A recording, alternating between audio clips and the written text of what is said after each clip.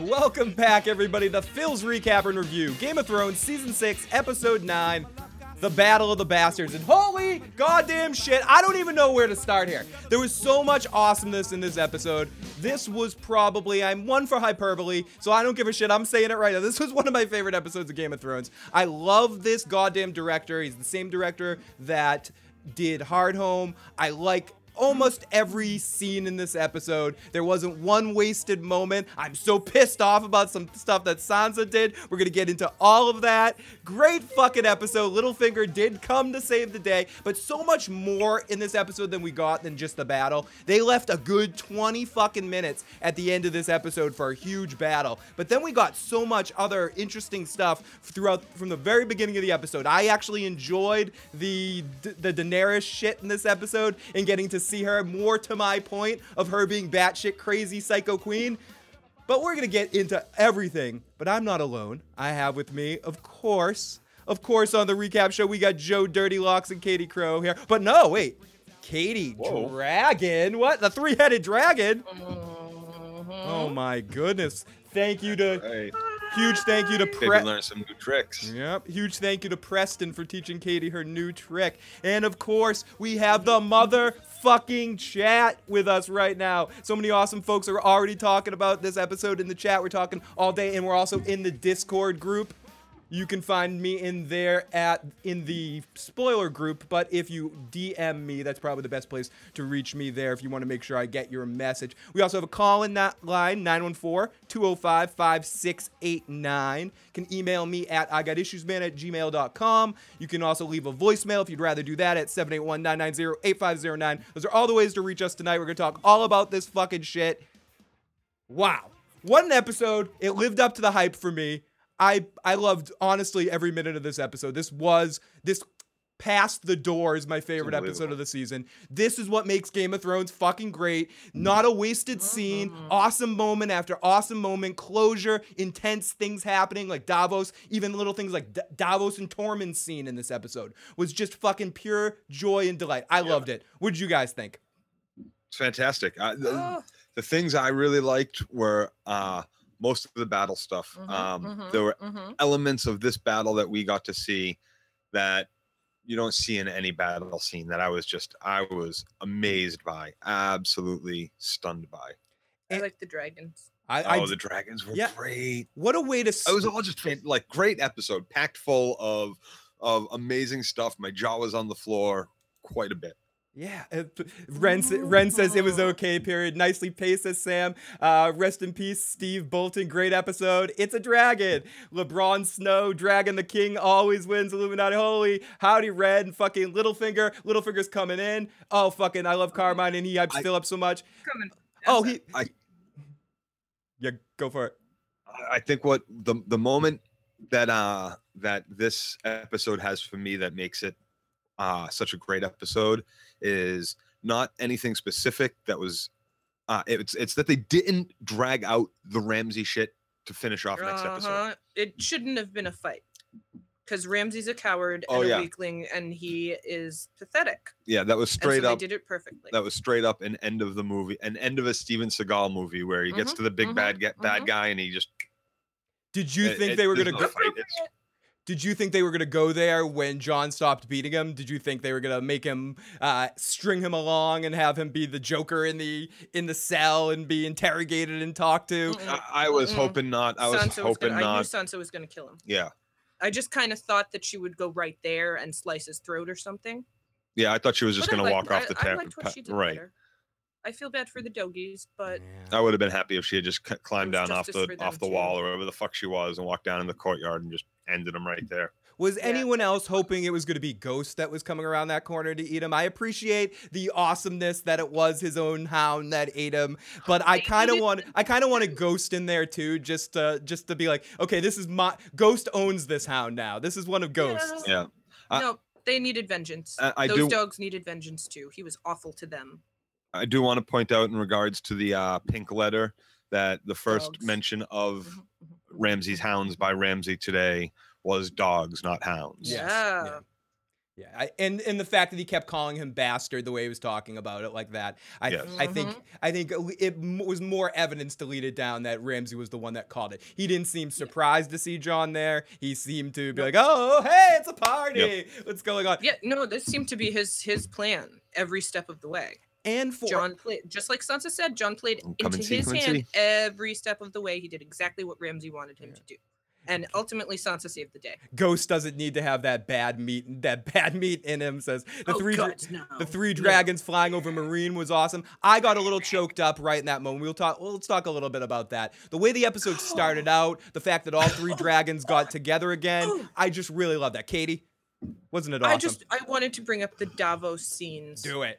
They were very quick and short, and he made me cry when he found that toy. I'm the crier. In the pyre, under all that snow and all that burned wood, and he knew immediately exactly what happened to Shireen. It was. I mean, it was very, and he got so angry, and seeing the emotion fill with him, it was really quite awesome. He couldn't do anything about it at that moment either. He bit his tongue. Because he had to go to battle. And he had to focus, and he didn't let it get in the way of what the job at hand. Yeah. Heavy. Yeah, and the dragons were awesome. And he did carve that wren. You're absolutely right. He carved that for her. So he knew exactly what it was as soon as he picked it up, and he knew exactly what he picked it up from underneath all those logs and in all the ashes and snow. That's what they did. They burned people. He had no doubt of what happened to Shireen. Davos is the MVP this season. A truly amazing episode. Davos for the Iron Throne. Sansa probably didn't tell Jon because she wasn't sure Littlefinger would even show up. So she oh no, go for it, Kate. Yeah. She didn't trust Littlefinger completely, and Jon was not listening to her, which is exactly why the battle went the way it did. He did everything she told him not to do because she knew Ramsay and he didn't. But this episode, sorry, Joe, go. No, go for it. I was just going to say this episode, just in general, from beginning to end, was just such substance to the way everything was shot. The music was so fitting with everything. The music in that Davos scene, feeling his emotion as the music rose with him feeling it all, was just intense as hell. Yes, it was. There was nothing. There was it right up to the last scene with him looking at her from a distance, Yeah, very intense. Good job, Davos. Face. Oh my goodness. He really all the actors in the show again, just unbelievable. I was curious about where the dragon siblings have been all this time, but they've just been hiding out under there, waiting for their big brother, waiting for mom and big brother. Poor guys, poor dragons. Yeah, you took the chains off, but you didn't let us out. We couldn't get out of the room. Well, I don't think they wanted to. They were probably scared at that point. Their big brother's gone. Their mom's gone. They've been chained up all this time. Like they don't know what to do. They're just babies. Yeah, they're baby. That's what Amy says. The babies, let them out, Katie. Let the babies out. And yay for dragons. Yay for dragons. We will fucking why did the dragons all of a sudden break the wall? Not before. Because they felt Drogon outside. They felt their alpha out there. And they knew it was time. Big bro and mom are they communicate. Home. Absolutely. And I mean, just like whales too. I imagine dragons have some like vocal communications that we don't necessarily hear. You know, Drogon probably called to them at that moment. Come out of hiding. We're here. You're safe. Let's destroy. Come on, just do it. Just get on. She is on screen. She is on screen. Sort of. We're going to get to the calls in a little bit. If anyone wants to get in on the phone lines, that number again is 914-205-5689. We'll get to the phone lines in a second. Everybody cannot wait to hear what some of you guys thought. But just an amazing episode. So many funny things happening. Great dialogue. Great camera angles. It's, I don't know, just top-notch episode of Game of Thrones. Let's start to bring in some of the calls here and see what you guys thought of this episode. Someone reminded me of this before, and I should do this every time. When I take your call, I'm going to go, your name and where you're calling from. just so we know. Someone suggested, like, Phil, if you're going to fucking take calls, ask the fucking caller their name and where the fuck they're calling from. So area code 574 is the first call I'm going to be taking. Detroit, name and where the fuck you're calling from. Here we go. Area code 574. What's going on? Hey, Bill, it's Lauren. Hey, Lauren. How's it going tonight? Where are you calling from? Pretty good. How about I'm calling from northern Indiana. I just wanted to talk about Littlefinger riding in like Gandalf at the Battle of Helm's Deep there at the end, and I totally think he's going to ask for marriage as his repayment from Sansa. Yeah. Yeah. Oh, yeah. I tend to agree with He is you. macking on that baby girl. I think Sansa would be down for it. I think at this point she's going to have to be. Yeah, I think she might feel obligated, but I don't know if she's down for that. Interesting part of this I question don't know for it.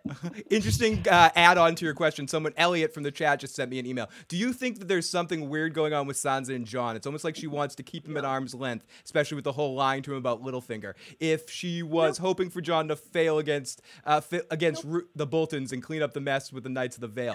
Ooh, what do you think about that? What do you guys? Let's see what the caller thinks. Do you think that Sansa wanted Jon to lose?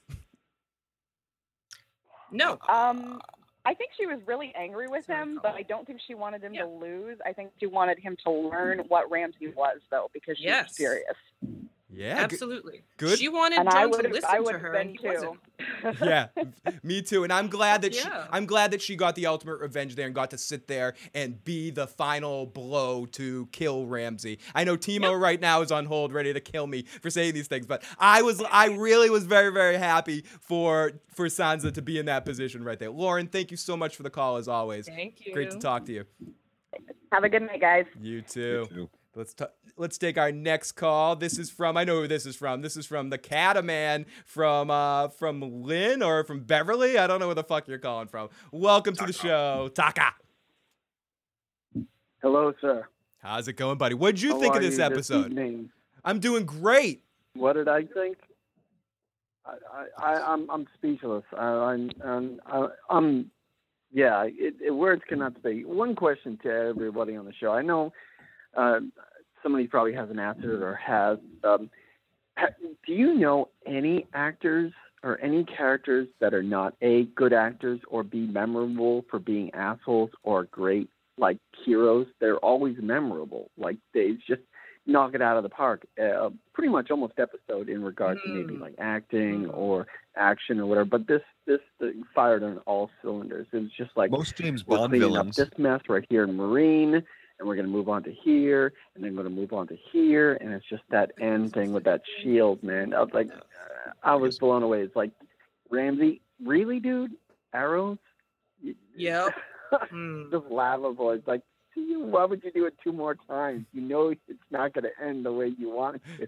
Shield. We need a shield wall. We got the shield wall there, which is interesting too. Yeah, I really liked that actually. But I was just so excited to be able to, sit down and be able to watch the show and be able to share my opinion on the show, just like all the other great people that are here in the chat room. But I look forward to watching the rest of your recap, guys, and I hope you have a great show. Thank you, my friend. Talk to you soon. Here we go from area code 817. What's your name and where you calling from, 817? What's going on? Hi, my name is Ellen, and I'm calling from Texas. Hey, Evelyn. I'm calling. Hi. I love the show, as always. This was one of the best episodes of all time because Ramsay finally got his face chewed off. Yum! The fact that we only got to get his face chewed off for like 3 seconds was a little lame, but yes. To hear him die screaming was just remarkable. Oh, delicious. Yeah. Awesome stuff, Yeah, I also think that Sansa is preggers, especially with Ramsay's "I'll be with you." There'll always be a part of me in you, and I'm like, I really think that she might be pregnant with Ramsay's kid. That goes back to I can still feel what he did to me inside of me. Well. Good call, Evelyn. And someone in the chat wants to know if you want a boyfriend from the UK. So check out Nick X in the chat. He says hi. So great call, Evelyn. Appreciate it. Thanks. Thank you. Oh, we got Lady Squee also in the live chat right now doing the straw poll. So thank you. Thank you so much. And yeah, I like straw too. I like poll. Here is area code 321. Area code 321. What's your name? Where you calling from? Oh, hello. Hey, what's going on? Hey, Phil, this is Timo. Hey, Timo, what's going on? Hey, okay, so first of all, let's all the Sansa splainers, I can't right now. Like, what the fuck did Sansa do? She did absolutely nothing. Littlefinger is the one that offered the army. She didn't go get the army. He offered it to her. So, okay, whatever. Just fuck Sansa so much right now. So, if it's okay with you guys, I know people are celebrating. This is not a time of celebration. This is a time of mourning. Okay, we need to be sad right now. We need to have a moment of silence for Ramsay, and I wrote a eulogy. Can I read it? Do it. I'm letting you go. This is your goodness. show for the next few minutes, Timo. You go for it. It's really short. It's really short. I'm just gonna read a nice eulogy. This is a time of remembrance for Ramsay. Okay. So hold on. Yeah. Let's everyone. He came to us from the Dreadfort, born of Ruth Bolton and some miller's wife. He was full of charisma, charm, and passion. He was an avid animal lover who loved his hounds. He always went for what he wanted. He was a real go-getter, that guy. He never ran from a fight. He liked to live life on the edge, taking advantage of every small pleasures or opportunities in this world. He ran from the He last was often fight. misunderstood, but at the core of his heart, he only wanted to be accepted and respected. He had a difficult life. He started from the bottom, but through his determination and ambition, rose to the Lord of Winterfell and Warden of the North. It was difficult for him to make friends because he was intimidating to most. But when he did find those friends, he treated them just like family. He is survived by his ungrateful, disloyal, spoiled bitch of a wife. Oh. He was the last of an old family with strong ties to the community. His life and legacy will always be remembered. We shall never see his like again. Okay. Thank Timo, thank you so much. Amen. Thank you so much, Timo. The old gods in the new. That was really great. That was really great stuff. Timo, the chat is going crazy. LOL. Yeah, he ran from I'm sorry, fight though, I'm Timo. sorry for your loss, Timo. Oh, poor I'm Ramsay. sorry for your loss. Carmine's in the live chat right now with a heart for Ramsay. I hated his death so bad. Oh, interesting. Very His interesting. death was perfect, Wow. So and his capture was even better. we're going to get into the... I thought it was beautiful. I wanted to take a munch too. Here we go. Preach on. People in the live chat, preach on. Hashtag love Ramsay. The bastard ran tonight. Fuck Ramsay. Thank the Lord of Light. Ramsay, why? Touchdown, Winterfell. Lots of fucking great stuff. His death was bad. Peter offered the veil, but Sansa said she didn't want to see him ever again. Awesome. She wrote him off in desperation to get more men, which ended up saving everyone. He needed to die laughing, not screaming in pain, says Carmine. Sansa had two reasons why she didn't tell Jon. One, she probably didn't know he would show. Right. Yep, That can't was the trust first reason. Littlefinger, And- and Jon wasn't listening to her anyway. And two, she wanted Listen a second. to prove herself. She wanted to prove herself. So let's take it. I do agree that that's in there a little Proving bit. herself I think with- she wanted to take Ramsay down. And proving A little herself, bit of herself wanted to take Ramsay down. Yes. and to prove herself, it would have been better to prove herself by saying that this was an option and this was a try to get, and being open about it and stuff. Maybe. See, I felt like she was about to tell Jon in this episode, but he just would not listen to what she had to say. He wouldn't listen to her, and he ended up doing everything she told him not to do. That's true. He did do that. And so I think she kind of felt like either way, if Littlefinger comes, he's going to come and save the day. If he doesn't, then fuck it. It's going to go down like this no matter what. I kind of thought that was stupid. Like, you knew this boy was dead. Everybody knew that. Like, for him to go riding Rickon. out there, it was just kind of like, oh, come on. Well, yeah, no, he knew his mistake. And when he was standing there watching the cat, he was just like, you saw it on I his should have face. listened to my sister. Oh, fuck. Sansa was right. Oh, Damn it. Fuck. It was right. damn it, Dad! Why'd you have to teach me to be all honorable and loyal and shit? Right.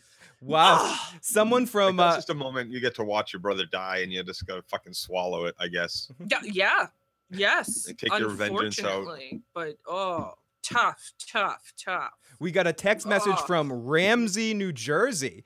Phil, got a theory here. By the way, I'm Nick from New Jersey. What if right before Ramsay got eaten by his dogs, he worked into Sansa? And that explains why she was smiling when she was walking away. I know it's ridiculous, but it'd be awesome. She had the reaction that just about anyone who had gone through what she went through with Ramsay would have. I need to watch this for a few more seconds and enjoy. And know it's over. Yay. Yep. Rick and Doc. Fucking Doc.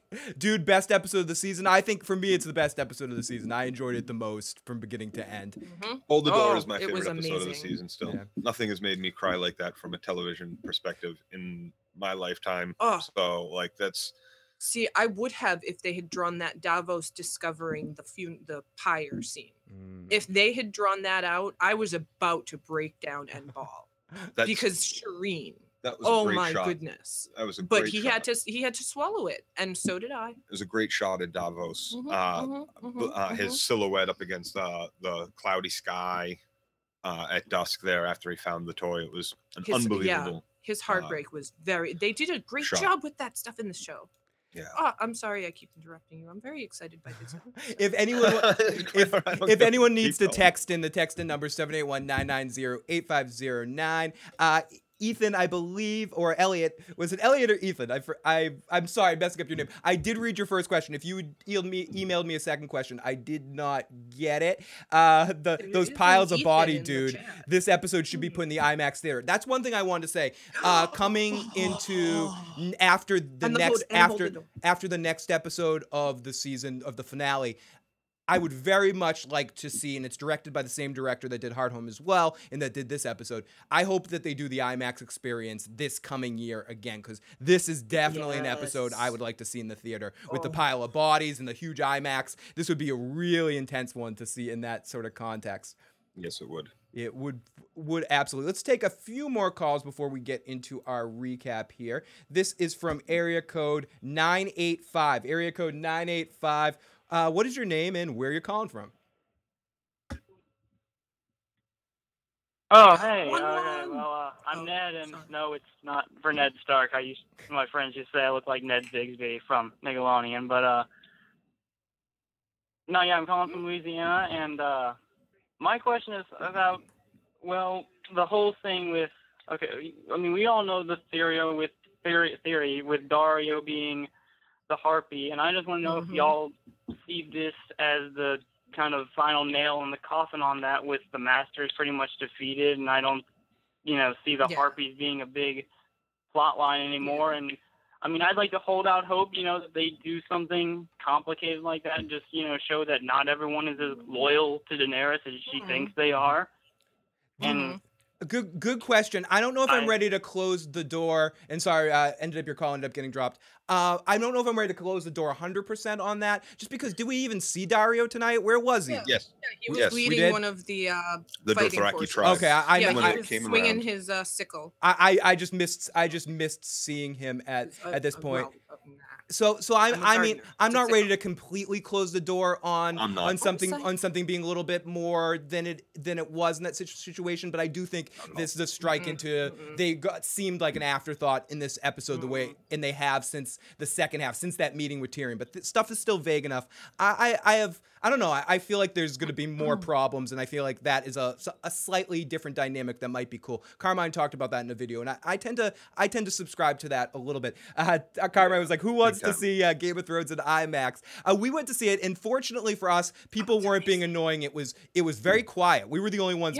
We were the annoying ones in the theater. So that was a surprise. Yeah, we were heckling and talking. Yeah, we expected, but everyone else was completely quiet, and they were giving us looks like, "You guys shut up." We're like, "We've seen the episodes before. Let's have fun." So we were those annoying people in the theater.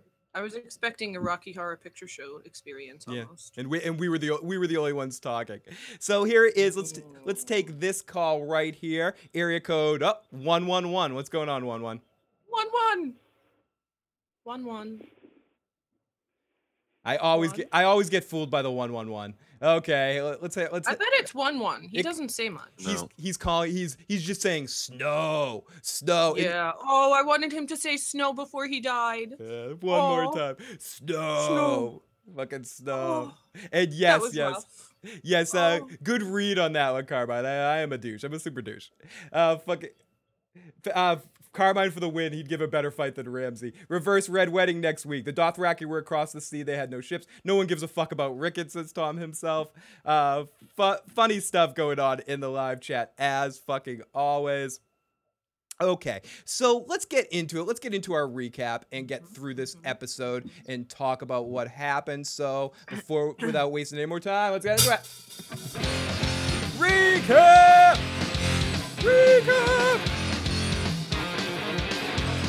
Okay, this episode opens up that we see some cannons being loaded and it's a siege into Meereen. And damn, right from the beginning, this shit looks really, really cool to me. I am really into this. This is awesome. And we see Dany watching it all from the tower like a fucking emperor, looking down at everything.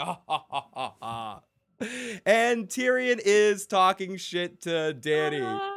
Like, the city's on the rise. Oh, it looks. Yeah. Her face. I didn't do it. It wasn't me. I swear. Everything's all good here. Nothing to see here. Move along. Yeah. The city's on the rise. Yeah, it'd be like great. Oh my goodness. Commerce has returned to the markets. The people are behind you. The place burns. Well, not all the people, of course. No ruler that ever lived had the support of all the people. But the rebirth of Meereen is the cause of this violence. Yes, it's great times. The Masters cannot let Meereen succeed. Because if Meereen succeeds, a city without slavery, a city without masters. So good. It proves that no one needs and a master. She's looking at him like, yeah. Okay, you're making Should we sense. begin? Yeah. Okay. Suddenly she started making a lot of sense. Should we begin our action? Okay. What's your plan? What is your plan, Daenerys? What's the thing that you do? What's your go-to? What's your best move here? I will crucify the masters. Well, I will set their fleets afire, kill every last one of their soldiers, and return their cities to the dirt. Yeah. That is my plan. Exactly. Just like this, guys. You don't approve. You once told me you knew what your father was. She wants like. Did you know his plans for King's Landing when the Lannister armies were at his gates? He basically talks to her and he's like, let's come up with a better plan. But his compromise is you get to burn one ship, Dany. You at least don't worry. You can burn some people. Yeah, just stuff don't will burn. People will burn. People will just die. Not everything. Yeah, you'll get high off it. You can touch yourself while you do it. You can do whatever you want. It's all yours. Don't worry, Veruca, honey. You'll get it. You'll get it all. And but I want a burning city now, Daddy. I want it all to die now. And she goes, no. So Tyrion asked her about her We don't want to destroy the whole fleet, Danny. We want that fleet. We need that fleet. They brought it to us for a reason. Well, there's the innocent citizens and stuff, too. Burn a couple of them. You know. I think they burned more than just one ship. Don't I just think we only saw the major destruction of one ship. Yeah, I think they let the dragons kind of do what they were going to do, and whatever's left, they'll take and use. Caitlin, you can't really direct the dragons. No. Caitlin sent us a message. Hey, Phil, Joe, and Katie, it's Caitlin Squee. Did you guys notice that the sky behind Davos mimicked the fire with the bright orange being behind the pyre and the night sky resembling the smoke? Made the scene look even more sad. Jesus, best episode of the season for me. I even love that stupid bitch Dany scene, and that says a lot. Yeah, they did an amazing job with those little things, those little details, like Jon's skirt swishing in the wind as he spins in the middle of the battle, and the coloring in the sky as Davos makes this realization. They did an amazing job with that in this episode in particular. In general, they do a good job with that, but this episode was very striking for those details. I agree. That is a lot of the shit was given over the week of the writers or whatever because of last week's episode. But more you look at it and the more you think about it, the direction has a lot to do with it too, and how they just make the most out of everything that they get and how they get the script alive. And this person, I don't know their name, I don't have the IMDb in front of me, and I'm not sure the director's name, so I'm not giving him the credit he deserves. But this goes right there. I keep saying this, and I don't usually get like this, but I'm almost at a loss for words in this episode. I'm watching this episode like I don't even know how the fuck to talk about what I saw. Yeah. This was just intense. I just want to watch this again. Can I skip the show and just watch the episode again?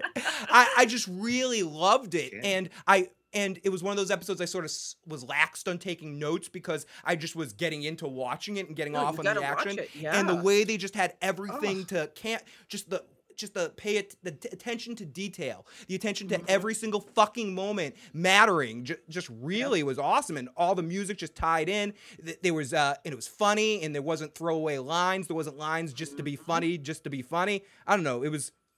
Yeah, I have so many images burned into my like when we get to talking about them, like there's so many moments that in the battle scene that I just want to be like, stop that, just And then we haven't even talked about it. We haven't even talked about it. We get fucking, we'll get to it eventually, but we get Theon and Tyrion interacting again in an amazing fucking scene. Yara and Daenerys. Yeah, I know all that was excellent, but we actually get Tyrion, who will not drop the fact that Theon made fun of him, and he's just so in his face. It's so fucking Tyrion, and he cannot drop it. No, Greyjoy, you ragged on me. Remember? Oh, you've had a pretty nice life since then, huh?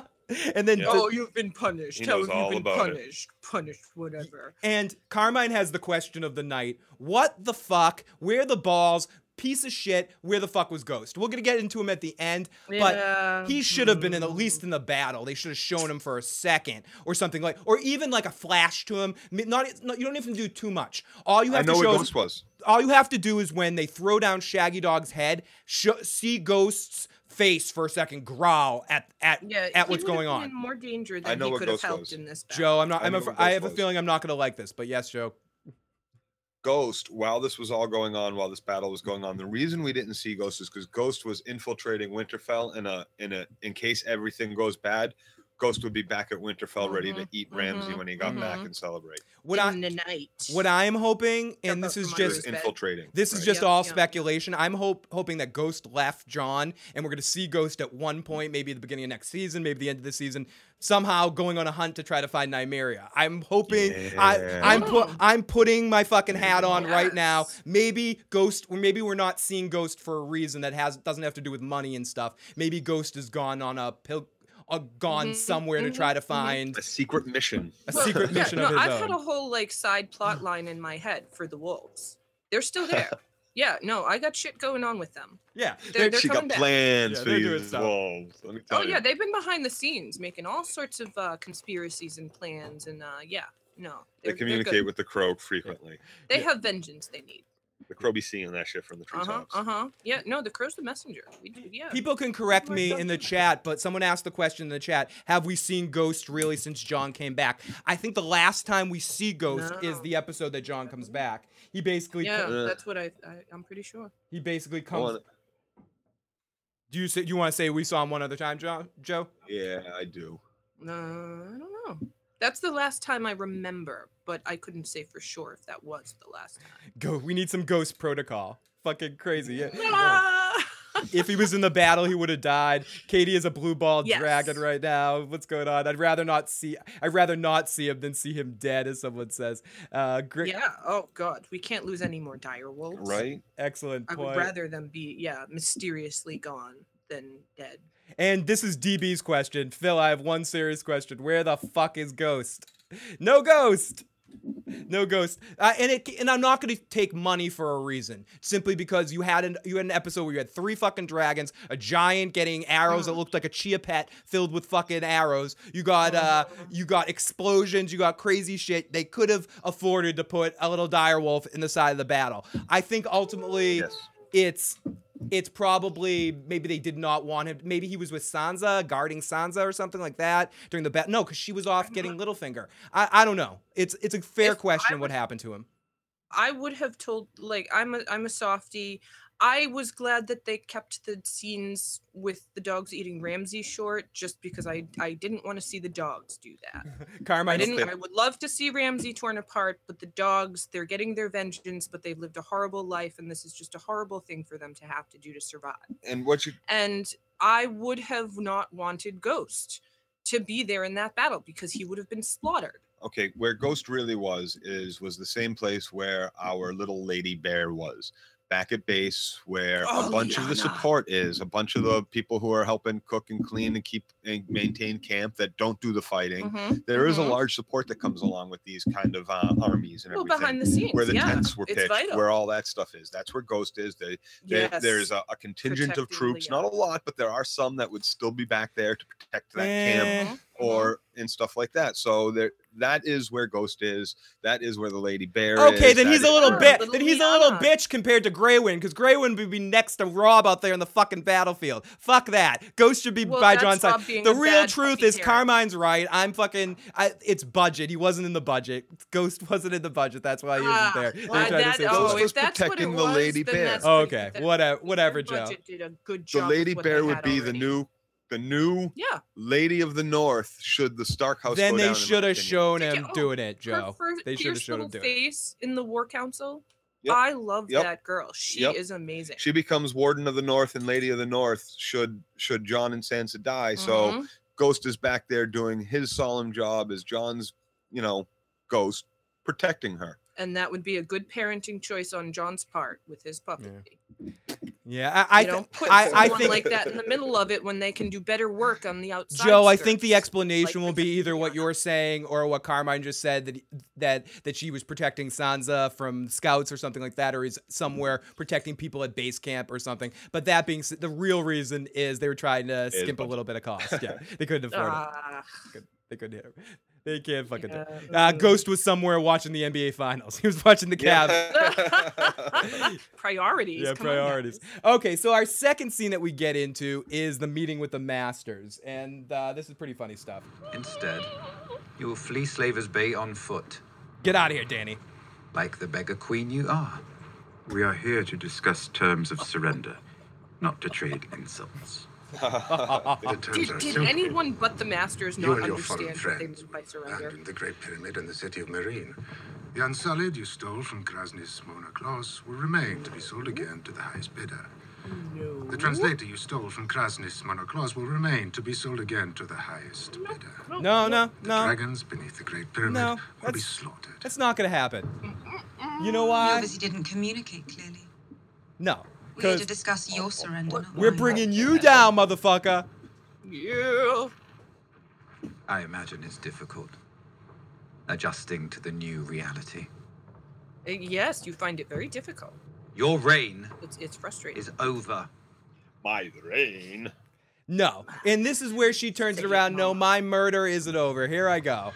And right in that point, she looks around and Drogon comes out and flies around and she's like, no, listen, fuck you. And then she sits on top of him and he comes like right next to her face and she goes into her never ending story mode where she jumps on the back, kind of like when they go, oh, there's Neo doing his Superman thing. She's doing her Sebastian thing again, and she gets in the back of Drogon and she starts flying around, and as she's flying over Marine, the other dragons bust out of the caverns, and this is a great shot, and the other two dragons fly next to the Drogon, and we see all three of the dragons, and we see some of the sons of the Harpy killing some innocent people, and we hear it in the distance, the Horde of Dothraki. And the Horde of Dothraki come charging in, and they wipe out those fucks. Yes, Joe? Right, which shows that they're not just at siege from the water with the catapults from the boats, but the Sons of Harpies are also attacking throughout the city.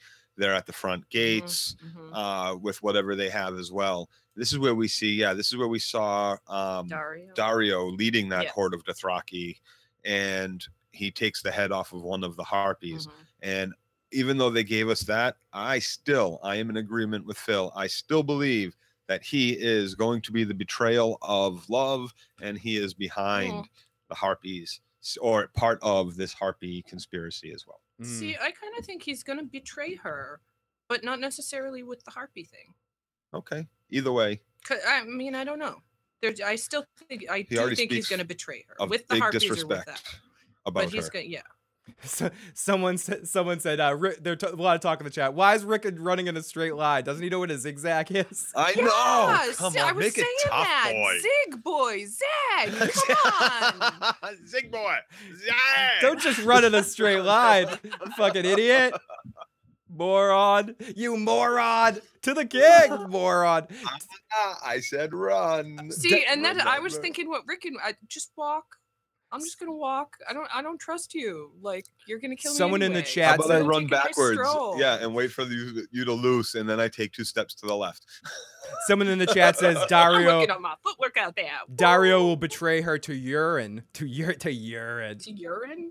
To Gonna urine. pee on her? He's gonna pee on her. He's into some.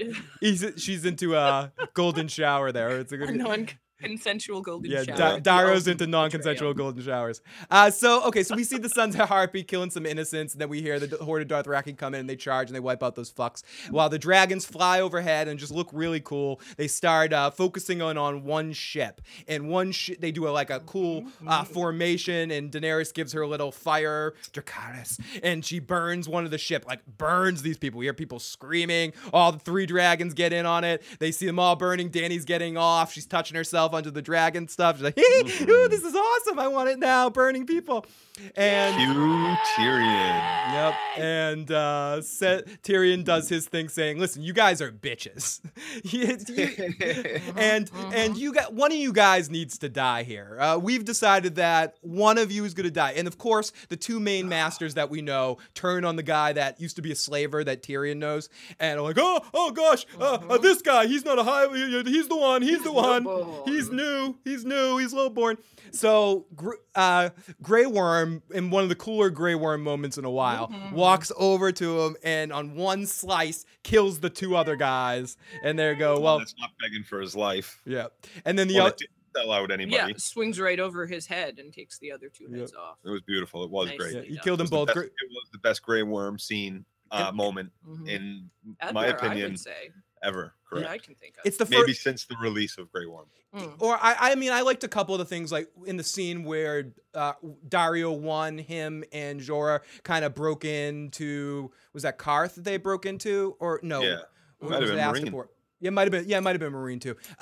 Wherever they broke in, I thought that was a pretty decent scene. Seeing him fight, seeing him in some of his one-on-one scenes with Dario were pretty interesting. But this was just really cool. He's menacing. Really, the way he walked up to them was just excellent job in general by a character I'm not a huge fan of the show. But this is one of the things about this episode is even people I am not huge fans of really brought it in this episode. Yeah. Well, what's big too is he makes this decision on his own. Yeah. No one says to him, "Yeah, take the other 2 out." He makes that choice on his own, so he has power here. He is really in a position of being a free person. Yep, we were gonna only kill one of you, but hey, my man decided to kill both of you. Yeah, and that's huge. Just leave one of you He alive is not instead. a slave. He does not have the slave mindset anymore. He is a free person. Yep. And he can walk away from this, or he can make his own decisions in it. Yep. And that's what he's doing. Great Grey Worm moment. So then we're off to the north where we finally get into our Jon and Sansa. And this is the first time that they really get into a fight here, where we get Jon and Sansa watching the army form, and Jon tells her she doesn't need to be here. You don't need to be here. You don't need to be here today. Girl. You girl. Oh, I'm sorry, this is the meeting with Ramsay. I just heard that every other word he said. Thank you for returning Lady Bolton safely. Yeah, thank you for bringing my wife back to me. Dismount and kneel before me. Surrender your army and proclaim me the true Lord of Winterfell and Warden of the North. I will pardon you for deserting the Night's Watch. I will pardon these treasonous lords for betraying my house. Come, bastard. Pardon your head from You don't have the men. You don't have the horses. Listen, bastard. And you don't have Winterfell. And Jon Snow pulls a Jaime Lannister here, right? Where he goes, listen, Ramsay, if no one has to die here today, why don't we just do this man-to-man, mano-y-mano? That's what we got to do. And of course, Ramsay pulls the Robb Stark. If we did it your way, bastard, you'd win. And Ramsay basically says to him, I've heard stories about you being the greatest swordsman of yada, yada, yada. I got 6,000 men. You got 3,000-ish in a giant, or 2,000 in a giant. And yeah, I'm gonna take my advantage. And Jon says, listen, you pussy, let's fight. And Ramsay kind of just gives him a Whatever. Yeah, no. No. And then he starts talking about Rickon, and they're like, how do we know you have Rickon? And as Sansa says that, and the look that Ramsay gives Sansa in that moment is evil as shit. He just gives her this look like, you don't talk. You don't talk unless talked to. And then they keep the well-preserved, I must say, head of Shaggy Dog. Very well preserved. They must have done some they kept him out in the snow. Yeah. Oh, good point, Katie. Good point, Katie. He was cold enough. And they bowl down Shaggy Dog's head just to tell us all, yeah, we know it looks small, but this is Shaggy Dog's head. And this is when you know for sure that Great John Umber is not part of some big. Oh, no, that guy. No, nope. Ooh, nope, just a traitor. Yep. And Sansa interrupts Ramsay when Ramsay's trying to give one of his beautiful Joker soliloquies, and she goes, "Listen, fuck, you're not making it out of this day alive. You're dead. You'll be dead tomorrow. You'll be dead tomorrow." So she knows it's useless to talk to him, and except for trying to make a measure of him, which he doesn't do properly because he should have listened to Sansa. And I love Ramsay in this episode. For a last episode for Ramsay to be in, he really was amazing. Just amazing. He shot. Yeah, he really did shine. I mean, he was a little bit too but he's always been that. So I thought he was. I thought he was perfect. Over the top. And that shows too, like that's his fear response. Yep. He was terrified. And what he does when he's terrified is he gets extra extreme mustache twirly evil. Yep. Lauren says that Direwolf said was bullshit. Rickon is in the SAG union. That's the Desert Queen, the Rose Queen, the Iron Queen, the Queen of the North, and Dany to rule them all. It's absolute stupidity of Sansa not to tell the Vale army to join Jon. Yes, Ramsay went out like a champ, Phil. So yeah, no, she should have looking down at the end there. Out. All I'm thinking is, they almost died, Sansa, because you didn't decide to tell them that there's the possibility that the Vale might join in. Well, no, they did. He was going to do that no matter what. They almost died because Jon made a decision. In fairness, killed them all. In fairness, and I'm going to go in the Sansa attack just for a second here, in the sense that she was trying to have an argument with him. I was going to make this argument later, but we can have it now. Sansa and Jon have a conversation where she goes, "I don't know what to do. I just don't think you should go now. If you asked me, I'd say to wait, yada, yada." In that moment, that's the moment where she should have said, listen, I wrote a letter to Littlefinger. I don't know if he's going to listen to me or not. I don't know if he's actually going to come. I don't trust him, but there's a chance that if we wait like a couple days, just a couple fucking days, the Vale army might be joining us, and then this is an easy win. And she didn't necessarily do that. She wanted to be the hero in that situation and kind of wanted to... Look what I found. Look what I found. Or maybe that's not her motivation, but to me, how I read it is she's thinking about her claim now. She's thinking that she needs to have a better claim. It's again, I'm sorry not to bring up fucking Survivor, but like you're at the end of the game. You need to convince the fucking jury you played the best game. And it's like, listen... It's a bastard and a woman, and I know it's almost like she wanted Rickon to die when she's like, "Yeah, Ramsay won't let Rickon die." You want to know what? Really, I'm not gonna let Rickon live because if he lives, then my claim's not good because I'm next in line. And that's kind of the look on her face. That's what I got from her. Horse on the hill. That's kind of what I got too. Like, oh, I was hoping you were gonna die, Jon. What? Wow. That was kind of the look I kind of took her to have. Wow. And like all I could think was, why didn't you say something still? Like riding in on your horse at the end, it just seemed really like. Yeah, see, I agree she should have said something. I don't think it would have changed anything because she would have had to say herself, I don't trust Littlefinger and we cannot actually count on this happening. So I don't think anything would have turned out differently. They got there just in the nick of time, which is probably just when they got there. Yeah. And this to bring up, I'm sorry, Katie. And I did see a prideful look on her face, but I still don't think that she's trying to compete with Jon Snow for supremacy. I don't think that's in her mind at all. At this point. She wants Ramsay. She is we will have to wait and gets see. To be the one credited with taking Ramsay down.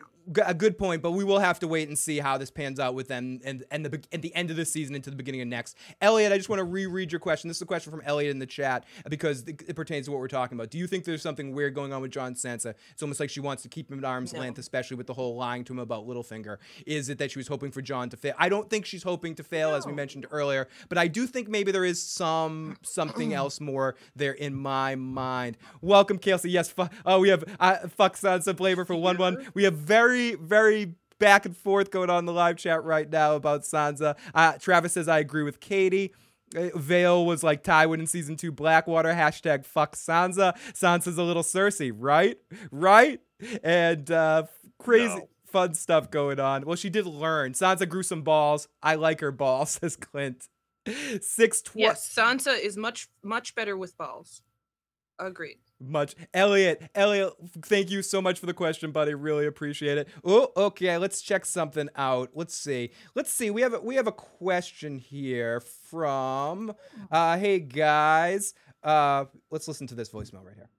Hey guys, how poetic is it that Ramsay fed his dead ex-girlfriend to his dogs because she would make good dog food, and he oh, sorry. Dead ex-girlfriend to his dogs because she would make good dog food, and he ends up as dog food for his dogs. It's awesome. That's so with this shit. Fucking great stuff. Great stuff there from our buddy in Chicago. And I did not. Well, the only problem with that now is they're going to have to slaughter those dogs because they're man eaters. She's a man eater. For some reason, not really true either. But yeah, that's probably what they'll do. For some reason, I don't think I got that, buddy. But in the chat, did you ever catch who was on the cross? No. Good question, Sam. We talked about a lot of that in the off season, and I did not know if it was clear.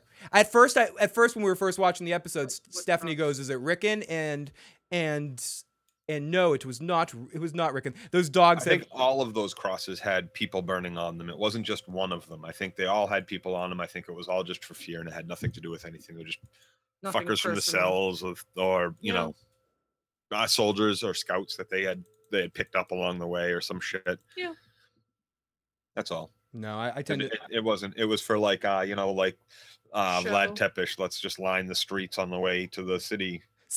Someone says maybe a couple of Stannis' men or something like that. Yeah. So let's play this one right here. Let's see if this voicemail works right here. Hey guys, how poetic! Oh no, is this it is the that this is the same voicemail. Dead. Sorry about that. For some reason, it didn't. David, if you could call back and do that again. For some reason, it didn't save. Okay, so here we go. Let's continue here. Our next scene is Davos giving guidance to Jon. They're planning a meeting. Jon talks some shit to Tormund about Stannis. This whole intro is just exceptional, awesome stuff. I can't wait to rewatch. It's his weakness too. His men don't want to fight for him, they're forced to fight for him if they feel the tide turning. It's not his men that worry me, it's his horses. I know what mounted knights can do to us. You and Stannis cut through us like piss through snow. We're digging trenches all along our flanks. They won't be able to hit us the way that Stannis hit you, in a double envelopment. So... a pincer move. And this goes back and forth between them. It's a real funny scene, and it's an ongoing theme in this episode of, I really like Tormund in this episode, and I like the combination of Tormund and Davos, and that trifecta that you're getting with the three of them, and how Davos and Jon are kind of looking back and are almost amused by just the way Tormund looks at things. It's just really, really cool stuff between the three of them. And Tormund, they talk about Stannis. It's just a funny scene. And they won't be able to hit us from the sides. And Jon's explaining to him how it's different than when Stannis came in and the way that they're going to fight. They're not going to be able to come in and sweep in and destroy them the way Stannis did. So then we get our Sansa and Jon scene. So let's listen to this because we talked a lot about this scene. This is Sansa coming in talking her shit. Well, she is just sitting there in the back listening, and they make it a point to show her just watching them have a good night, team. Discuss. Having no part in the War Council, even though she has very pertinent information that none of those other fucks have. Yeah. Look at her once. Yeah. Nope. Yeah, and they don't ask her once. She's been in there. She knows how he lays out his forces and all of that. And that's the point that she ends up bringing in. But when it ultimately comes down to her insight, she doesn't offer much. But let's listen to it. You've known him for the space of a single conversation. Okay. You and your trusted But he's like, what do you want to do? And she's like, I don't know. I don't know. She told it, I am not a military so or that's the point. Strategist. So I'm telling you who he is and what he's capable of, and you're not listening to a word of it. He lays the trap. Because I'm a girl. I don't think it's because she's a girl. You're walking the dragon, Phil. I don't think it's that simple. Any thought she has in her head, the only respect she gets is because her name is Stark. Yeah. Okay. I think it. I read the scene completely differently, and I'll talk about it on I said I read the scene completely differently, and I'll talk about it on a different show. But that is fair. Sansa comes in. No, because I don't think it's about that, Katie. I don't think it's about her being a girl. I think it's about her experience in the situation. She's sitting there talking as a girl. No. Being treated like just a girl. Okay, Joe. Sorry, Joe. Katie, you're muted. So I don't think it's simple. I don't think it's as simple as that. I appreciate your point, but I don't think it's as simple as they're ignoring her because she's a girl. So, but your point accepted. I think it has a lot more to do with the experience and not. I don't think it. Excuse me. I'm sorry. I think it has a lot more to do with the fact that she doesn't have experience in these matters, and that when she actually offers battle plans, I think he should have taken her advice in the sense of not knowing what to expect from Ramsay, because he possibly could offer some piece of information to add to the plan. But when it comes to the battle plan itself, what she should have done in that moment, if she wanted to be useful, was say that she had the Bolton force, that she had the Vale forces coming. That would have been more appreciative in that situation. So let's jump. You two are kind of illustrating what I'm defending Sansa for with me. Okay, so let's jump in the live chat a little bit. Girl power. Then Joey says Sansa's an idiot. She could give insight on Ramsay, lick Sansa's balls, and accept her as Queen of the North, says Clint. They ignored her because she had zero military knowledge. Milo for president. Bye Ramsay. Heard your dogs were hungry. Die Sansa. If Sansa does know about battles or experience, then shut the fuck up and shut up about Jon and his advisors. Littlefinger was going to kill whoever won the battle first, so Sansa made it. Hashtag Katie Phil Bull hype. I don't blame Jon. It's Sansa growing up in Winterfell. She's never interested in battle. Cry me a river. Ren says Katie's right. Sansa was completely right, says Critch. I bet Lyanna Mormont wasn't on the war council because she's a girl. No, because she knows what she's doing. At this point, Jon and Sansa, shut the fuck up, have no idea. Sansa and Littlefinger won the battle. Where's Ghost? Go, Katie. Exactly, Phil. What? Pick up a sword and get in there, Sansa. Just getting all the chat. Seems to be right down the middle. Katie. Play to the gifts that you have, Sansa. Yeah. Just like Jon does, just like everyone else on that war council does. I hope Sansa dies soon. It was Jonas says was not about her being a girl. What's up, room? I'm sorry. Great fucking episode, Jon. Blah blah blah. Okay, so great stuff going on in the live chat right now. She even says that to him, and he doesn't dispute with her. It's Sansa comes in, she talks her stuff. Sansa says he plays with people. Jon and Sansa, a great scene where Jon's he says, she goes, Rickon's not going to survive. There's nothing we can do here. Sansa says, listen to me. I don't know what I want you to do, but you got to listen to me because I don't know what I got to tell you, but listen to me. And they fight, and it's just a great scene between the two of them, however you want to read it. Sansa says, if Ramsay wins, I'm killing myself. If I'm not going back with him, I'm pulling a Cersei. If you lose this fight, Jon, I'll kill myself. And Jon says, I will not let him touch you again. I will protect you. And she says, no one can protect me. Or no one can protect anyone. That's what Cersei was going to do at the Battle of the Blackwater. If they lost the fight, she was going to kill herself and her kid. Yes, that's exactly what Sansa said. She was pulling a Cersei in that moment. Don't want to be the victims of a raiding army. Yeah, no, it's just, I don't really yes, I agree that could be called pulling a Cersei, but I don't think it's really a Cersei thing. I think that's a woman thing. Again, or rape, not women either. You're being sexist, Katie. I don't think it's a woman thing. I don't think all women would do that. I don't think Yara would do that. Gender bias. It's a rape victim thing. Okay. I don't think Yara would do that. I don't think Arya would do that. I don't think Dany would do that. But whatever. Okay, so we're talking about our next scene we get. Then we get our scene between Davos and Tormund, which you is don't think they would kill or die rather than be raped? I think that they would. I think Arya would fight to the last death. I don't think she would kill herself in that situation. Personally, I think she would die fighting. But I think any woman or man, and especially those that have already been raped, would kill or die before being raped again. It was all about her. It was. Dornish Dan says it was all about her being a girl, and the girl is the reason the Starks won, and she was right about Rickon, and the girl got to kill Ramsay. Meanwhile, the girls in Marine are uniting to win. Katie is so hot when she's mad, says PD's live music. Lauren says, Katie, I agree. Oh boy, back away, Phil. And Yara was hitting on Dany. Keep a girl, honey. It's not rape. Roll call. Who died? Sansa doesn't trust Jon because he's too much like Ned. What is Jon going to do now? Head back to the wall and fight the White Walkers. Great stuff going on right now, as always, in the live chat. Let's hit over to our phone calls before we get in too much into our next Tormund scene. Here is area code 626. 626, who are you and where are you calling from?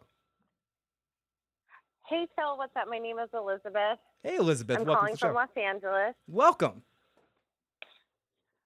Usually my husband gets to call in, but unfortunately he had work, so I do have a question for you guys tonight. Do it. So Jon has been supporting Sansa's claim through the Battle of the Bastards, and I'm really hoping that next episode we do get Tower of Joy Part 2, which hopefully means R plus L equals J. Do you think Jon's still going to support Sansa after he finds this out? I think so. I mean, I ultimately think it's going to be very interesting to see how this goes. Like, all joking aside and back and forth aside, it's going to be interesting to see how the power vacuum in Winterfell goes after this battle. And what happens with Littlefinger, what part that Littlefinger plays to see who runs Winterfell, because he's the one with the biggest force right now. Yes, the Starks hung their banner in this situation. So it's going to be very interesting to see that and see how that all pans out. What do you guys think? Yeah, I can't wait to see how it pans out. I really want the second part of Tower of Joy, and I don't see why. If that all equals plus minus whatever, it's gonna equal what it equals. There's no reason why he shouldn't support Sansa or Sansa support him or any of the above.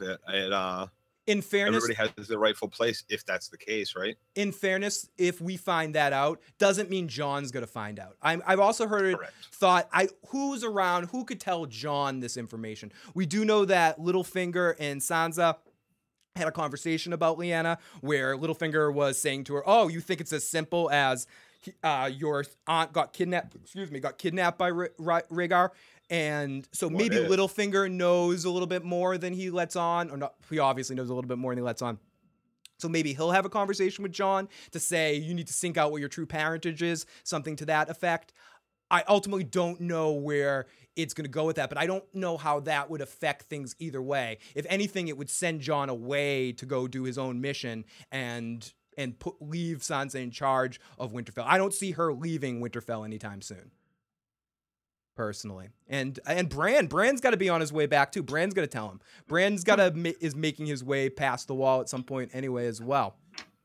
I was about to say that too. He's been traveling since we saw him last with his uncle Benjen or Cold Hands, whatever you want to call him. They've been on their way somewhere, so they've got to come. I mean, they've got to come across him at some point. But Winterfell's a long way from the wall, and Bran's a long way north of the wall at that point. A couple of people in the chat say Howland Reed's the man we could get in that situation too. Let's go into the live chat. Lady Mormont should sit on the throne. Yes, what is the over-under of Baelish betraying Sansa after this battle? Very soon. Sansa, you know nothing, Jon Snow. And Walking David says, hey, okay, cool. Awesome, thank you, David. I will definitely check that out in a second. Appreciate that, my friend. So let's take a couple more calls here. Area code 954. 954, who are you and where are you calling from? How you doing, guys? Robert from Plantation, Florida. Hey, Robert. So, rest in peace, 1-1. Oh. And I love the fact that Coleman went Rick Grimes on Little John Umber, ripping out his neck. That was beautiful. Yeah, that was beautiful. And also, I really think the director captured the brutality of heavy cavalry inside, you could say, like the gridiron of the battle itself, those horses smashing back and forth. That director is top notch. Obviously did a great job last year. And the last thing I want to touch on, second to the last thing I want to touch on is that no matter how you cut it, Sansa screwed up. She wasted thousands of lives that could have been saved for the upcoming battles against the White Walkers, or just to hold her claim of Winterfell because half the army's wiped out. Yeah, and the other thing I think is going to happen for next episode, I think everybody's going to be in the set, and they talked about it again about the cashews of Wildfire. When the trial goes down, I think half of King's Lane is going to get burned along with the people on trial.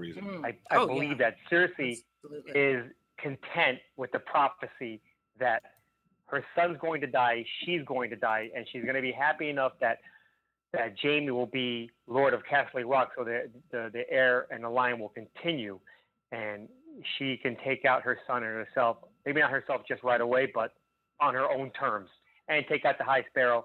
And also, if Tyrell dies, the knight, if he dies, there goes their lineage too, because he's the last, at least in the show, he's the last one of the Tyrells to be an heir. So she can get everything she wants with one big explosion inside the set. Kill our enemies in one shot. Yep. What do you think? Great. No, I think you make some excellent points there, and it's gonna be really exciting to see. Joe, I want to say, Katie mentioned that too. Like, even if Sansa did mention anything to Jon, I really don't think Jon and Davos and company would have changed their plans. They would have lined up for battle the next day at the same time anyway. Not for a complete lack of guaranteed help.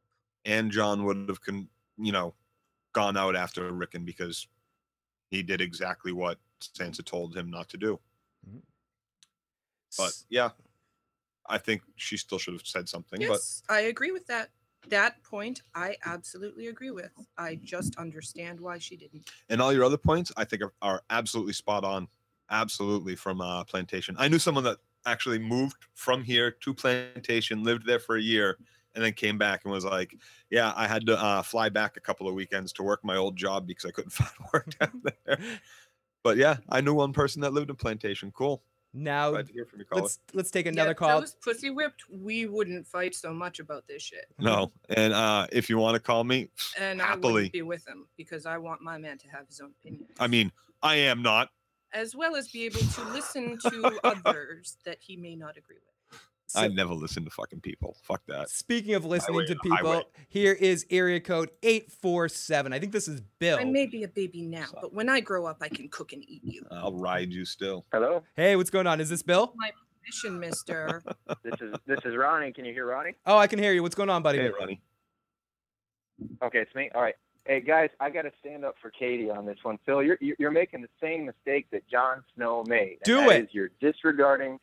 You are disregarding the woman in the room who knows what the fuck is going on. You're right. And it's Sansa. Let the caller talk. For you, because I'm gonna lay it out for you. Okay, I'm gonna lay it out.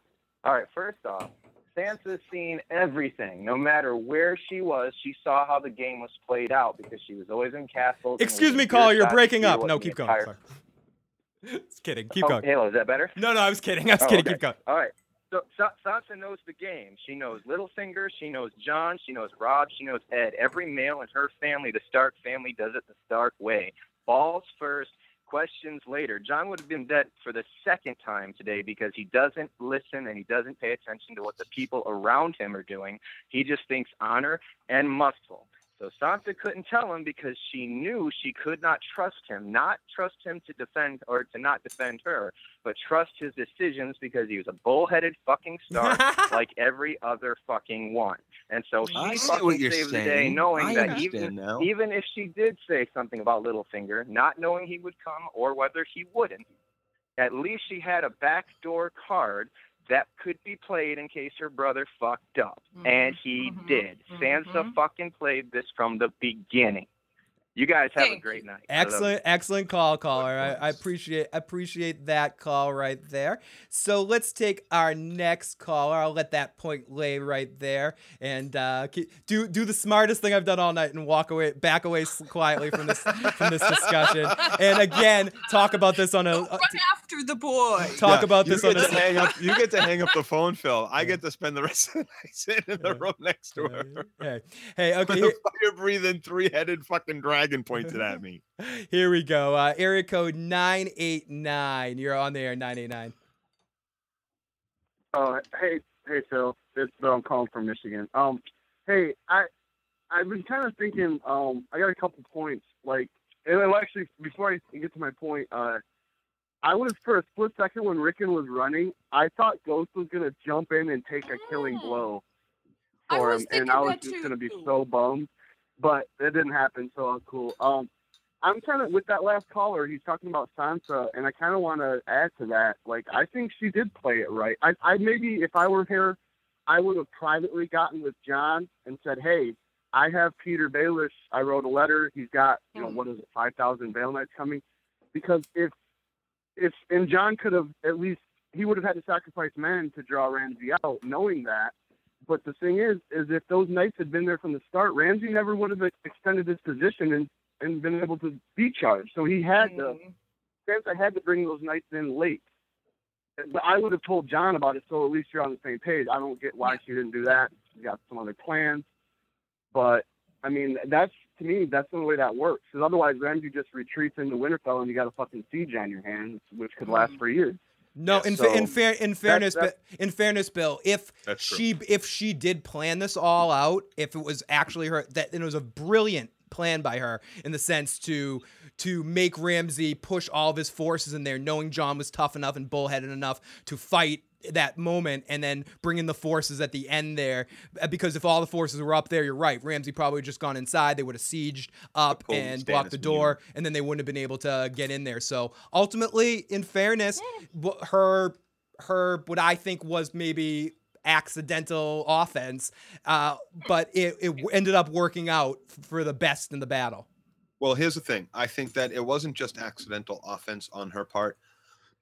You got to remember, Baelish is not a stupid man, and Baelish is in command of what we are assuming was 20,000 troops or some shit, which are going to be chock full of scouts and generals and planners and all of these things. So when they get word, they already know that this battle is brewing, that all the houses have been called and are getting arms, because, you know, he's got his little communication network as well. So when Sansa gets in touch with him, it's only safe to assume that he goes into planning mode and probably says to his generals, what's the best way to go about this to help? And they probably recommend, you know, let's come in at the end so we don't lose that many troops, so we don't force them back behind the walls of Winterfell, so we don't have to sit out here for 200 years or 20 years and or through the winter or whatever. And that's really fair to assume that a lot of what happened concerning Baelish's troops wasn't just Sansa planning it out. It was Baelish and his generals planning out the best way to go about helping out and helping Sansa out. I think maybe she was able to meet up with them or whatever, but I for the most part, she probably didn't have so much planning to do. She just had, you know, she had her people get in touch with the right people to make it all come together at the right time. But it would make sense for Baelish to basically do what Ramsay did. And okay, let's throw all of those forces at them, exhaust whatever of Ramsay's forces we can. Okay, they all die, whatever. And then we come in, like the caller said, and, you know, at this point, Ramsay's forces are exhausted. They can't siege, blah, blah, blah. So, yeah, I don't think it was necessarily Sansa who planned all of this. I think she just had her information, did whatever she did with it, and then just let things fall where they would. But I can see Baelish hanging back and letting all of that go and not giving a shit if Jon or whoever else dies, and then coming in at the end and being the hero essentially too. That's very Baelish, stuff I didn't even consider.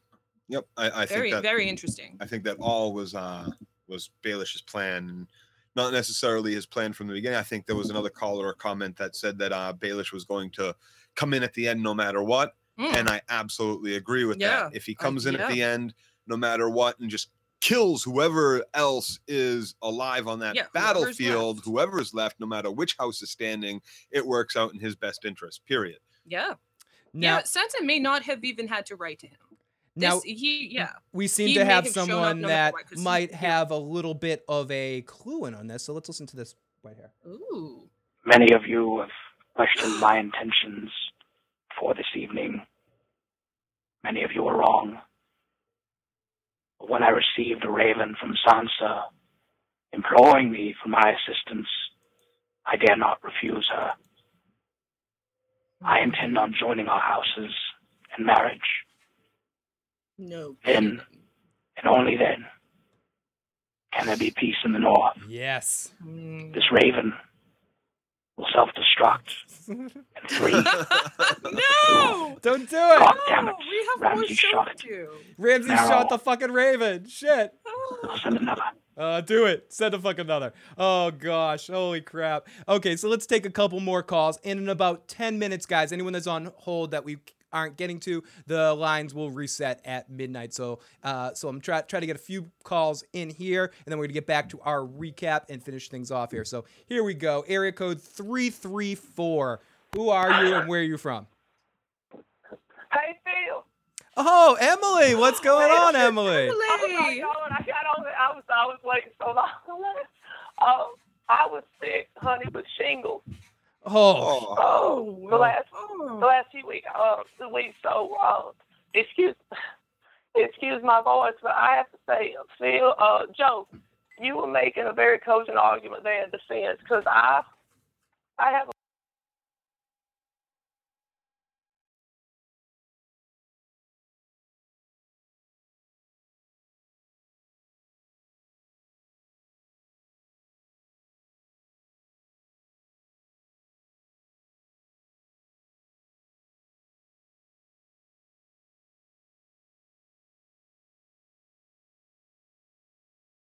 Horrible thing. Hope you feel a lot better, Emily. Huge hugs from all of us, but we won't hug you too much because of the shingles. And we ended up losing Emily there on the line. Here, let's go to area code. Good to hear from her. It was good to hear from her, and I think I know what she was saying.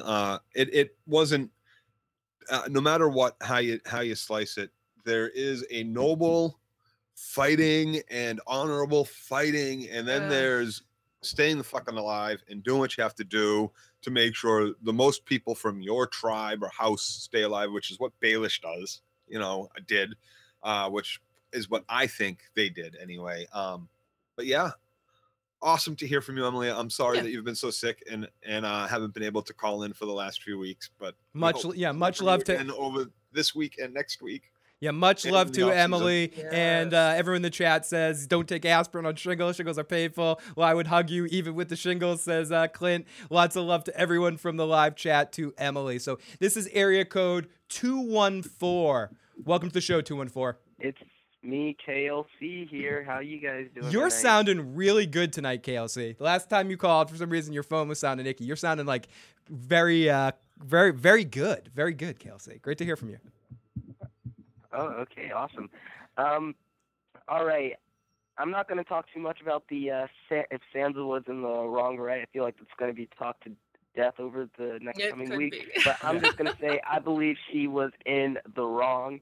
And then I love you, KLC. Sorry, keep going. I had other issues with this episode.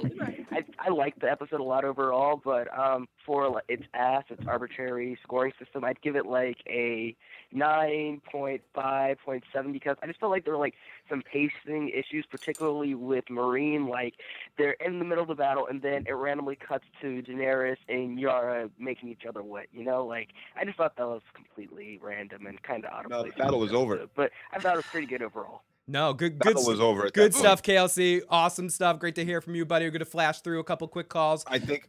Okay, sorry. Yeah. No, but I think it was over. We'll get to that scene and talk about it eventually. Just a couple more quick calls. Area code 716. Welcome, 716. Hey, what's going on, guys? It's Jim from Buffalo. Hey, Jim. Welcome. Hey, I just had a question. Did Tormund go with his inner Mike Tyson, or did he go with his inner Rick Grimes when he bit Small John Umber? I didn't know. Did he take an ear off? Did he take the neck off? I didn't know. We're gonna go with this whole portion, neck and ear. I thought it was the throat, It's all but of this. I couldn't really tell. All of that right there. Maybe even size of Tormund. We'll go with all of this right here. So I think the consensus is he's a big man. The consensus is more Rick Grimes than Mike Tyson. Because in Yes, fairness to Mike Tyson, Evander Holyfield was headbutting him that whole fucking fight. I'd bite his ear off too. Yep, and elbowing him. And elbowing him. A little bit of ear that he took off. He didn't take the whole ear. He bit my ear. And that He bit ref both needed my to ears. say something. That ref needed to dock. That was Judge Mills Lane, Joe. Judge Mills Lane Yep. fucked that up because he was getting away with a lot of cheap shit. It was almost like a wrestling match, that fight. Yeah. It was bullshit. And if I were Mike Tyson, he bit the wrong person's fucking ear. He should have run after fucking Judge Mills Lane and bit that motherfucking ear off, or elbowed him in the face and said, "You fucking like it? Fucking call a fair fight, you fucking bastard." Yep. Damn, guys. that was Guys. If we can't rant on an episode, Joe will find a reason to rant. Area code 404. You're on the air. 404. What's going on? Tyson, I feel bad for you. You got robbed. You got gypped. Not much. I don't know how much of the show I missed, but I guess I wanted to know what y'all thought of the show overall and what y'all think was coming next. Awesome. Next, it seems like the next episode is going to be a lot of Cersei's trial in the next episode. What I think of this episode in general, it's one of my favorite episodes of Game of Thrones. I think I can speak for Joe and Katie too. I think all three of us really enjoyed this episode. It's not quite, I don't think, Joe's favorite of the season. He says The Door is his favorite. I would say it's probably it's close up there. So let's kick over. This is area code 413. Area code 413. Welcome to the show. Hello, Phil, Joe, and Katie. Hope everyone's doing well. Welcome, Al, Red Sox fan. Thank you. John should have asked Sansa, like, what she knew about Ramsay and his personality, but their military plan, if I remember correctly, was quite sound. They were going to let the Boltons come out to them, collapse their center, and basically surround them. They had dug pits on both sides so they couldn't get surrounded. Where they made the mistake, and you guys have been talking about it, was John went out, they sucked them into Ramsay sucked them into what he wanted to do. But they should have listened to Sansa to the point that, what's his personality? What can we expect from him? But also, I think there's a lot of blood on Sansa's hand, because she could have still said to John, like I think a caller mentioned it in private, she could have went to John, listen, I'm going to have the veil. We're trying to get the veil to come up. We can leave them in the background, and they could have still ambushed them, you know. So, but anyway, great job, guys, and I will listen to the rest of the show. Take care, everyone. Awesome. Lots of love to Al, Red Sox fan. And here we go. I just want to say that my point is I defend Sansa and get emotional about it. But I do not think that she was completely right in this situation, nor was anyone else. I think everyone made bad decisions that made everything happen so pivotal. And so I understand where she was coming from. I understand where John was coming from. And they just both made bad decisions instead of communicating with each other on both ends. Neither of them had effective communication. And that's why it ended the way it did. And let's take a couple more calls. We got 2 minutes left on this run. So area code 514. What's going on, 514? Hey, this is Drew from Montreal. How you doing, Phil? Doing great, Drew. How are you, my friend? What's your name and where you from? I'm Andrew from Montreal. Good. Everybody calls me Drew. I just wanted to quickly say you guys are doing a fantastic job. Loving what you guys are doing. But I had two questions for you, and I wanted to know prediction-oriented questions. One, curious to know what your thoughts were on the idea of our last episode, now that we're rounding up to it. Do you guys think that our big cliffhanger is going to be the falling of the wall? Mm-hmm. That's my first question. 90 and seconds. Secondly, or better, actually, let me just shut the fuck up and hear what you guys think about that. I think our cliffhanger is going to be something that we haven't even thought of yet. I think it's going to be something White Walker oriented of some sort. It's gotta be. Or I think our cliffhanger is going to be Dany heading off to Westeros. Yep, I was going to say that. I was going to say one of those two things for sure. And second half of your question? Yeah, second part. One of those conspiracy theory 60 ideas out there seconds. floating around. The idea, and there's been a few things said that kind of lead us there. The idea of Sansa possibly being pregnant, and if that's so, add that to what we know or has already transpired. Her holding back the information, from John. Regarding Littlefinger, so now, Mike, I'm curious to know if indeed there is any truth to the idea of her being pregnant with Ramsay's kid, right? Do you guys feel that is an added leg up for someone like Littlefinger, who ultimately we know already sees her as the 10 mini cat, seconds. right? And potentially can use it militarily for his gain. Sorry. I was gonna cut you off in like 2 seconds anyway, so I just wanted to do that. I think that Littlefinger is gonna use everything in his disposal. I think Littlefinger is a master of knowing knowledge and knowing information, and anything he can use to his advantage, he'll use. And the fact that she's pregnant, has the heir to Winterfell, I think is even more of a reason why he'll try to marry her and try to manipulate that and repay the favor. What do you guys think? I agree with you. I'm just stuck on I hope she's not pregnant with a Bolton. Yeah. That's a line that needs to be stricken out of the world. Right, there's things that lead to credence to this theory. One was the line she delivered a while ago. I mentioned it earlier about feeling him inside her, what he did to her inside her still. And then with her lines tonight about wiping the Bolton name off the face of the earth. But with killing him, she's essentially done that. I really hope they don't make it a pregnancy thing. I don't see him ever having actually, maybe ever actually had vaginal sex with him. Everybody seems to think their wedding night was forced sodomy. So we're going to go with that. They never had vaginal sex, at least with his penis, maybe with, somebody else's or his dogs or whatever, or objects or whatever cruel, awful, despicable things that you could think of. I mean, Ramsay. I think that's where it lays. I don't think they're going to have this. She's pregnant with the Ramsay Bolton bloodline shit. And if that is, I think we're going to have, she's already pledged to wipe the name from the face of the earth. So I wouldn't see good things. People in the chat. People in the chat, Joe. His dogs, no, doggy style sodomy, Joe. Ew, Joe. Oh, I would usually be with you, but he's talking about Ramsay. Right, and this stuff isn't from my mind. This was all from you, MNFC, from back when this all happened in the first place, all right? People, this was my idea. It was all yours. Whatever. Usually I'd throw in the middle name at him and everything. Same such thing. Just a quick warning. A couple of people say that the text line might be bouncing back your text, and I'm really sorry about that. But I think it may. I am getting some text, so yes, I hope that is here. Let's get it. Danny giving Yara those fuck my tits eyes. Yes, I just got that text right there. That was fucking great. What the fuck? Hey, she's down. What the fuck? I think Danny was amused by her. I think it was Yara giving the I would totally fuck now our next one is words. What the fuck? Sansa could have saved all those lives if she had just been honest with John. The pile of bodies made nonsense. Dan and Dave said that they heard, or that was D&D said that they heard the bodies piling like it was the Civil War. Yeah, because they had guns. Arrow fire isn't going to drop that many people into one spot. Says the caller from New Jersey. It's not just gonna if you're keeping the same range. If you're all piling at a center point, and the archers have range on that center point, they're going to keep taking down in that spot. The forces are going to keep clashing in the middle, or they may even the line moves in a fight like that. It doesn't just stay solid in the center.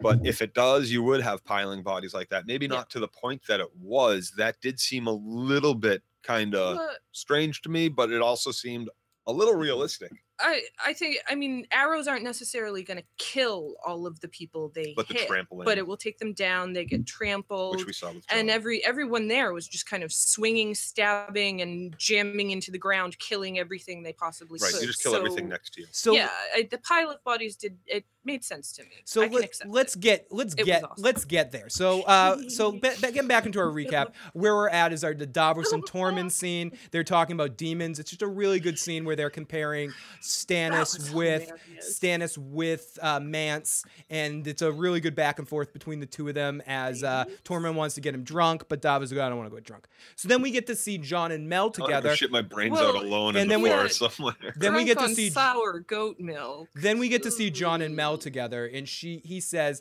"I order you not to bring me back." And she says, "Tough shit. I didn't really have any control of that. It was the Red God that brought you back. The Red God sucks. Yeah, the Red God sucks." And they have this discussion about that. It's a funny conversation between the two of them. If I had to pick a least favorite scene in the episode, maybe that was my least favorite scene, but I still loved it. But it was just kind of a throwaway, like, don't bring me back. Oh, you got to come back. You have something to do. Okay, I'll have stuff to do. So our next scene is the Davos walking in the snow. It's another one of the trailer shots we get to see. Caitlin mentioned how beautiful cinematically this scene was, and it really was. He eventually finds the toy that he made for her and the toy stag that he gave to Shireen, and he sees it, kind of figures it all out in a moment. We see it. We're not told it. It just all happens in a moment. Katie mentioned this earlier, and she's absolutely right. It was really an excellent way of just establishing how Davos felt in this moment with just finding it, looking at it. You saw everything you needed to see. I'm surprised you didn't go and choke out Melisandre right then and there. Yeah, I was kind of surprised at that too. So then let's just get through this final section of Meereen before we get into our huge battle. We get into this scene right here, which is Tyrion and Riki. Where Tyrion... You were making jokes about my height, I seem to recall. Everyone who makes a joke about a dwarf's height thinks he's the only person ever to make a joke about a dwarf's height. And he won't give this up. He just keeps on the attack on Theon, little Riki boy. Well, do you remember that same visit? He goes and talks to Jon, and he's calling Jon the bastard and everything, and gives Jon that speech about wearing it as armor and everything. And Bolton in this episode tries to throw that same shit at Jon right before the battle. Hey, Troy. So it was interesting that Tyrion then invokes that same episode, I think. And Bastards broke it. Yeah.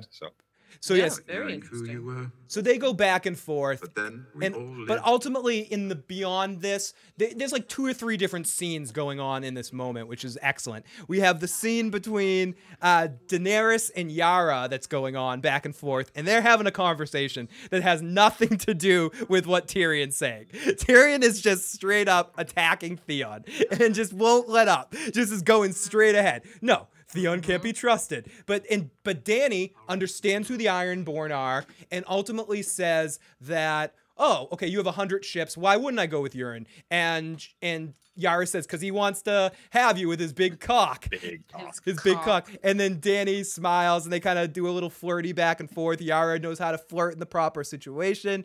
It's a really good moment where Dany goes, possibilities. Ultimately, what comes out of it is Dany says she's going to use the 100 ships. That's just enough. We have just about enough now with what we took from the Masters and this. Screw that Euron guy. We're going to head down to Westeros with all you people. We'll support you as leader of the Iron Islands, but you got to stop pirating. You got to stop pirating, raping, and pillaging and doing everything that Ironborn do. You got to stop that shit. But that's our way of life. And Yara agrees. Is Yara bullshitting her there? No, I think this is supposed to be like kind of after the battle, right? Because this is after the battle. The battle's not going on, and her ships made it into the bay, apparently. Yeah. So the battle's over, and they're talking, and honestly, I think she has to have seen what just happened there, or at least has been told about the fact that 3 dragons came out and started burning shit and all this. I don't think she's going to be bullshitting Dany. I don't think she looks at this as an opportunity. Everything that came out of her mouth was straight shooter shit. Like, she didn't try to lie. She didn't try to like split hairs. She was herself. She wasn't trying to like bite her tongue in how she spoke. She was being Yara, and she was being Ironborn. And even when she said, and I suppose it's all you want. And she was like, don't forget about helping me murder my uncles. Those bastards. You know, then, she was straightforward. And then Yara and Danny share a thought about how they both have crazy fucking fathers that do stupid things and awful dads. And then Danny says this. She's like, Danny basically is like, listen, Daddy, I want it all. I want a party. She's like, give me a party. I want it all. She just basically says that I'm going to use you. You guys are going to help me. We're going to conquer the world. God, you're on my side. And, you know, maybe I'll enjoy you, Yara. And we're going to make the world a better place than we found Yes. it. Unlike our fathers who made it a worse one. We're going to do it. It's going to be a happy time. It's going to be a happy time. Happy time. Yeah. So strong alliance there. Do we think that Euron is going to show up in the next episode? Will Euron? Lord Euron. Yeah. Let's stop talking about how Theon pees here. But do we think that the other Greyjoy, that Uncle Euron, will be showing up in the next episode? By the end of I think maybe that other Greyjoy was the one that performed the ceremony. They just didn't come out and say it. Oh no, that was Theon's Theon's other uncle. But I mean, do you think that Euron's going to catch up with them before they leave Meereen to head to Westeros? Will he cut them off, or will we not see Euron until next season? Or maybe we have a naval battle on the way there because Euron is getting rejected by Dany and he's got his 1,000 new ships that he wants to. Well, but how long does it take to build the ships and how long has it been? Years. Come on. Fucking. I like someone in the comments made it a point to say like they're not just going to build 1,000 ships. They're going to build some, and then they're going to go steal the rest. Yep. Oh yeah. Yes. Because they are pirates. Euron and Phil both have the magic horn. Yes, we do. Battle at Sea, the beginning of next season. I could definitely deal with that. Oh, yeah, I think that would be a great first. Yes. I think that would be fantastic to see. It's something Game of Thrones hasn't done. We haven't seen a huge naval battle. It makes it actually kind of makes a lot of sense. And I'm thinking about that. I mean, we kind of get a naval battle with the Battle of the Blackwater, but not really. That's a siege on the castle, and there is some naval shit. Relatively quick. But this could be like a really epic thing that comes down for us. Boats against boats. Wow. Yes, fleet against fleet. I like it. So I'm excited for that. I'm going to take a couple questions from the Discord. This is from Sir Alec von Lichtenstein. And thank you, Sir Alec von Lichtenstein, for your recent donation. Really appreciate that. If not, God, here's an incredible moment when the Stark banners were hung over the walls of Winterfell. And let's all get hyped for next week when we get to see the direwolf spinning on Winterfell in the opening credits. Also, quick shout out to Timo's incredible eulogy. All hail Sansa, Queen of the North. And this was from Kit. Hey, Phil, I have a question. I was wondering what wasn't the reason why Sansa didn't tell Jon about Peter Baelish is because Peter did something and Jon doesn't like Peter, so Sansa is like, better not tell him. She can't just keep a secret like that from him, to be honest. How could she benefit by keeping a secret? I think you're onto something. Well, I missed a lot of that. What was it that Peter did that Jon wouldn't like Peter for? What I was just about to say is I don't know how much Jon actually knows about Littlefinger. Me either. No. Like I'm not sure we've seen Jon get any kind of news about Littlefinger or word from Littlefinger or promises broken by Littlefinger. Like I'm not sure I can see any kind of contact whatsoever between the two of them, which makes me wonder why maybe she's worried about Davos knowing Littlefinger, but then even there, I don't think there's too much history to know about. I just don't think she trusts Littlefinger. Mm-hmm. I don't know. Love. Okay, I'd fuck Littlefinger. I'd fuck Sansa. Hashtag fuck Sansa. HBO's Game of Thrones only watchable show right now. They've fallen off. Will Sansa marry Littlefinger, giving him Winterfell, or will she try to bring Sweet Robin back against him? I'm thinking she's going to try to bring Sweet Robin back against him. Okay, so here we go. Let's get into our recap, and then we're going to get the phone lines and take all your calls that are on hold before the end of the show, and then we're going to any of the voicemails or texts we didn't get to. We're going to get to one of our feedback shows this week. So here we go. Then it's battle time, and Jon's first to enter the scene in this corner. The bastard from Winterfell, Jon Snow. He's the first to enter. We see some house banders. We see the giant. We see the free folk. Davos is there. Jon's in there. He looks real cool. Then we see the burning flayed folk in the distance, and it's burned bodies. We don't know who they are. It's not necessarily clear. Maybe Stannis men, maybe not. We see the flayed man banners saunter on in, and then cue in this corner, Ramsay Bolton. And he's got someone on a leash. What's he got with him? He's got a little leash. He's going on, and he's got a pet. Yeah, Katie, he's got a pet, and he's coming in with A new puppy? He's got to come into the horse. He's got, look at what I got. And John is like, what the fuck? And for some reason, John got off his horse to walk closer to look, to get back on his horse. But anyways, he gets off his horse. He walks towards to kind of look to see what's going on. And we see it's Rickon as John gets off his horse. And Ramsay gives his whole line that we heard in the trailer. You like games, little man? I got a game for you. Run to your brother. If you get back to your brother, you're okay. And Rickon runs away in a straight line, no zigging or zagging going on whatsoever. Just runs in a straight line as What the fuck, Rickon? As Ramsay starts missing him on purpose and with a smile on his face, like, "Yep, I'm gonna miss." He's also ranging, and there weren't any. I just saw there weren't any other bodies on those other X's that were burning. It was just the one body, and those are also for ranging for your archers. You put those out so the archers already know the range, and they know how far of a distance it is. Okay, fair enough. So Rickon runs away. One arrow almost hits him, and they make it look like it's going to be the arrow that hits him. Ramsay's waiting for impact with a smile on his face. And one more, and he's about to get to John. John jumps on the horse, goes towards him. He's about to get to him. Oh my God, it looks like they're going to be reunited. But no, Rickon gets a arrow right in the back. Another dead Stark. Splat. Through the heart. Yep. Boom. John is sad. He's very sad, and Tormund starts yelling no, but John decides to charge the whole Bolton army himself. So John, being the brightest guy in the world, charges the whole Bolton army himself. Rather than just turning around and going back because you know you're going to fight them in 5 minutes anyway. No. He's going to rather than doing what Sansa said, not doing what Ramsay wants. He killed them obviously to pull you out. Don't let him get your nerves. And he gets his goat. Yeah. So then he's going to to Rickon. Then we flash to slow motion horses riding ahead as we're about to get everything going. The arrows are raining in. Ramsay's like sending the cavalry now. John gets up and he looks up and sees the horses coming from the Bolton's forces, and he just sees them like he's just ready to take his defeat. Pulls out Longclaw, get the sword, gets ready as the music comes in. He's right about to get killed, and bam!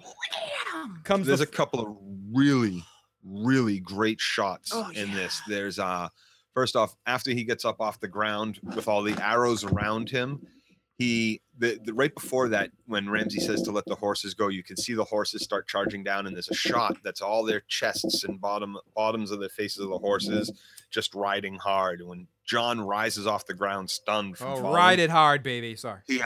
He looks up and he just sees all these horses, and it kind of pans over, circles around behind John. So we see what John's seeing, and the horses come into focus, and the absolute look on John's face of oh shit, what did I do? Yeah, fuck. I was yelling at it like, yep, you should have listened to the girl. Yeah, it was crazy stuff.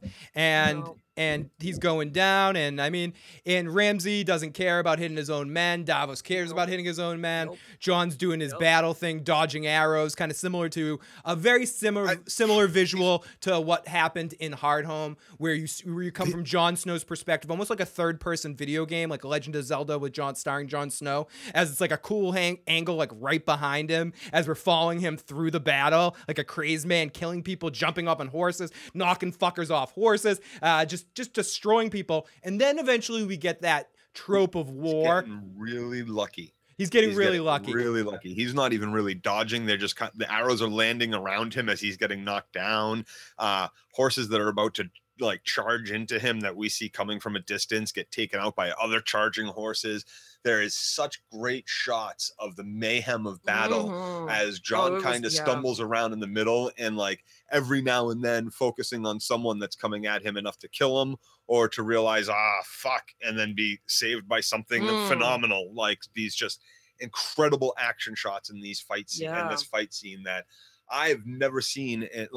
Most of the time, Braveheart had a lot, for example, had a lot of great battle scenes and everything. But even in the long shots, if you really kind of look at the soldiers in the background, all you see is them going like this with their swords, yeah.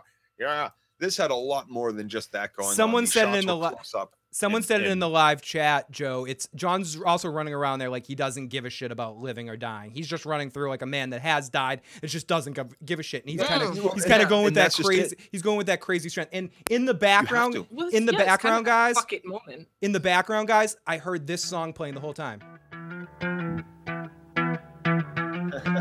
And I don't know what that was, but just in the background, I keep hearing for some reason.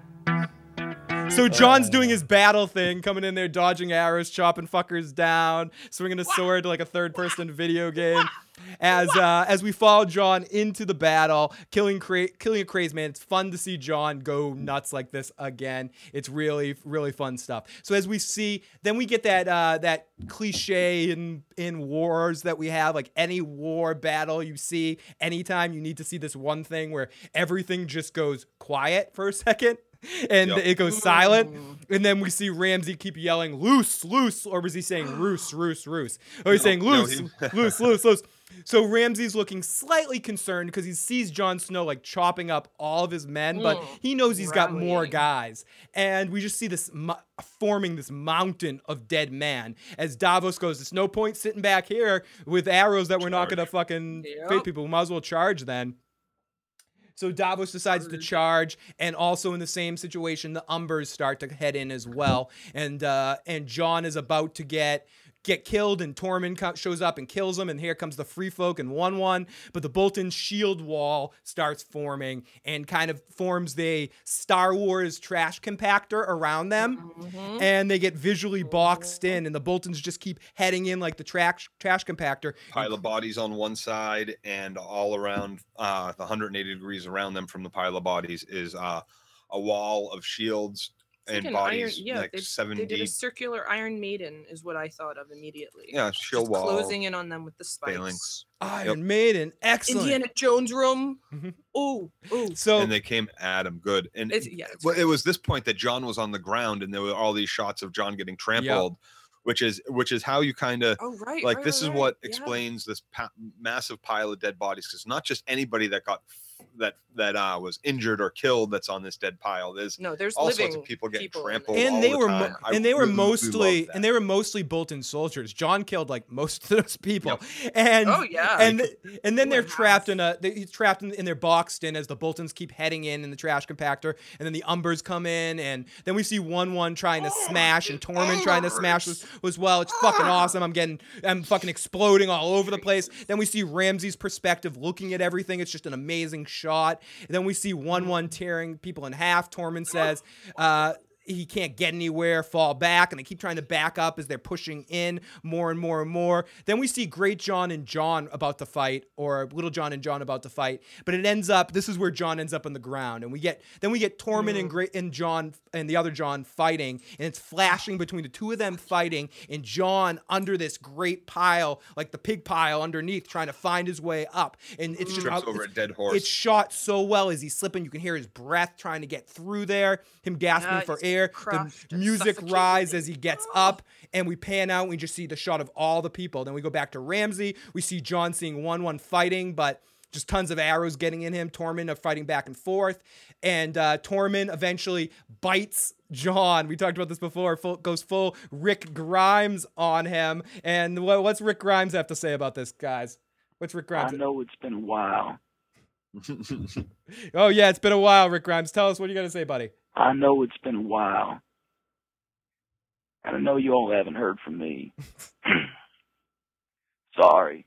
I just had a little bit of a tickle in my throat, but Rick, I just wanted to say that I completely support what Tormund did. Clint says Rick Grimes sucks. Biting into that Lord Umber's neck. He did what he had to do to survive. Curl! Jon hid under a dumpster of dead bodies. That's what we all have to do. Dumpster of dead horses. Yeah, dead fucking horses. I don't know if they're out there. Fucking Tormund, Mike Tyson, Tim, or Rick Grimes, whatever you want to look at, however you want to look at it. So just then, it's a big fucking situation, and right as shit's about to come down, you hear a horn in the background, and da-da-da-da, Gandalf the fucking White is here with the Veiled Forces. I mean, Sansa's here with Littlefinger. And they're here to save the day, and Jon sees her, and she kind of looks down at Jon and sneers at him a little bit. At least I know, I'm reading into it. But anyways, she kind of looks down at him or smiles at him and says, I'm here to help you, Jon. Let's win. And then I did. See what I did? And then we get the Umbers, or I'm sorry I didn't tell you about this, but here you go. However you want to analyze what she was thinking in that moment. And we see the Umbers, and the Umbers fucking get killed. And then the Vale soldiers come in and just start smashing Boltons to shreds. Jon climbs his way out of the ruckus to see Longshanks fleeing the battlefield. I mean, to see Ramsay fleeing the battlefield. Yeah, and what a pan! Just fucking runs away. Yeah, fucking long Longshanks. Retreat. And Ramsay Coward looks. who hides behind his gleeful sadism. Yep, and Ramsay now looks scared as Jon and Tormund and 1-1 all my giant, my axe, and my sword all climb through the battle. And they start chasing after Ramsay. On foot, and they make it back there within seconds after Ramsay. You got to figure the giant put him on its back there. Yeah, giant piggyback. Yeah, giant piggyback. So we see Jon running after Why was the giant take so long then to make it to the frickin' battle? She just, as Ren says, she shows up with that self-satisfied smirk on her face. Yes. Like he started charging with everybody else, but didn't show up for like ever.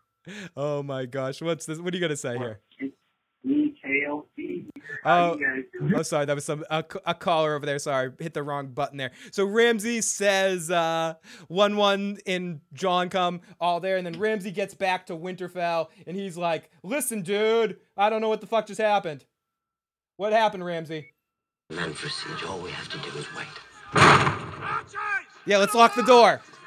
So they try to lock the door, and he goes, let's just wait it out. They can't. They wasted all their forces. I don't have an army. They don't have an army. Let's just sit here, and we'll be all right. So they close the door, and 1-1 goes, no. And 1-1 breaks that shit down, but he takes, like, tons of arrows. I wasn't joking about this. He looks like a fucking chia pet by the end of all this. He's just covered from head to toe with arrows. Arrows and spears. Arrows and spears. He finally gets through the door, and he comes in, and everyone comes in. Jon comes in, too, and Tormund, and he goes down to, like, one knee, and Jon looks at him, and it kind of pauses for a second, and then one last arrow comes in and shoots him right in the head, and we look, and this was the one moment where I almost agree with you, Joe, in the sense of it was one last evil thing we needed Ramsay to do at the end here, in the sense of with Meryn Trent, like Meryn Trent couldn't be a dick enough. We needed him to molest little girls just to make him that evil.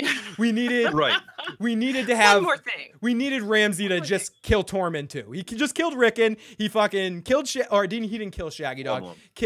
And then I'm saying he's killed a lot of people, done a lot of horrible things. They needed one last thing for him to do. He needed to be the one responsible for killing 1-1 too. Yeah. So he shoots 1-1 in the head with the arrow, and then he goes. Then Ramsay very funnily says, "Hey, remember that time where you suggested a 1-on-1 fight? I've reconsidered. Let's do it that way." I would have been okay with Jon just saying loose and everybody shooting him. Yeah. And I really would have been okay with that. Like, go fuck yourself. Like, what? You think you get a moment now? You think you have some sort of thing now? No, loose. He's now a pathetic and very bad clown. Let him perform. And then Ramsay performs like the joke again, as Carmine always calls him, the Joker of Westeros, and he's smiling. Fucking take me down. And he goes, fine, let's fight. And then he tries to fire arrows at Jon, and Jon, like who's really quick reflexes, just blocks the shields, blocks the arrows again, blocks the arrows one more time, and then just pummels the living shit out of him. If he shield bash to the throat. Boom! And just starts smacking him. Is about to kill him, just like beat him to death. And Sansa shows up, and for some reason at that point, Jon backs away. I'm gonna choose to believe that Jon backed away because he's like, Sansa deserves this. Yeah. That's how this one's hers. That's how I read that scene. I was like, Jon's like, I'd be very happy to kill this fucker, but you this one's yours. Take this one, sis. Yeah. And do what you will. Yeah, do what you will with him. And so he backs away, and then we get the highlight of the episode, the Bolton banner being thrown the fuck down of Winterfell, and the Stark banner is risen. So, on the walls of Winterfell once again, where it belongs. Then over to Davos looking at Mel at Winterfell. We see Jon seeing Rickon's body. He says he's going to be buried in the crypts. Sansa says to Jon, where is he? Where is Ramsay? Where the fuck is he? As we cut to Ramsay in the cell, all beat up and all fucked up. And he is looking at Sansa. Still fucking smiling. Yep, still smiling. My pretty bride's come to see me. Yeah. Oh, man. Hello. What's up, Ramsay? What's going on, buddy? And he goes, listen. Is this where I'll be staying now? Was this where I'll be staying? I was smiling on his face the whole time. And she just gives him a no fucker. You're dead. And he goes, oh, okay. And we talked a lot about this earlier. He says something like, I'm always part of you right now. You're not going to get away with this. And Sansa goes, no, come on, I don't give a shit. Your house is dead. Everything, you're dead. Your family burned to the ground. And then she calls power over me. She calls one of the hounds over. She goes, come on over, buddy. And it's Ramsay's hounds. And he goes, they'll never attack me. And she goes, and she uses his words against him, where he goes, you make a hungry dog, a dog will turn on you. I love my cats. I love my dog. But I have no doubt that if they were hungry enough, they'd eat me. They will eat us. Oh, yeah. Yes. They'd eat me in a I'm fucking dead, I hope second. they do if they need to. Yeah, if they need to. If I'm dead, fucking eat Fuck it. Eat my corpse until someone shows up to feed you. Just wait till I'm dead. Yep. That's all I ask. And then here we go. Bam, bam, bam. Ramsay is eaten to death by the motherfucking dog. Sansa smiles, turns away, walks out. That is the end of our episode. I felt a little ripped off by that. We only got the one bite on the face of Ramsay. I would have, and then like the twitching, bloodied hand. Yeah. I was glad we got to see the reaction of Sansa and her watching it and really absorbing what was going on with those dogs and Ramsay at that moment. But I wish we could have seen that, and I felt a little bit ripped off by that. Yep. Let's jump in the live chat for a second.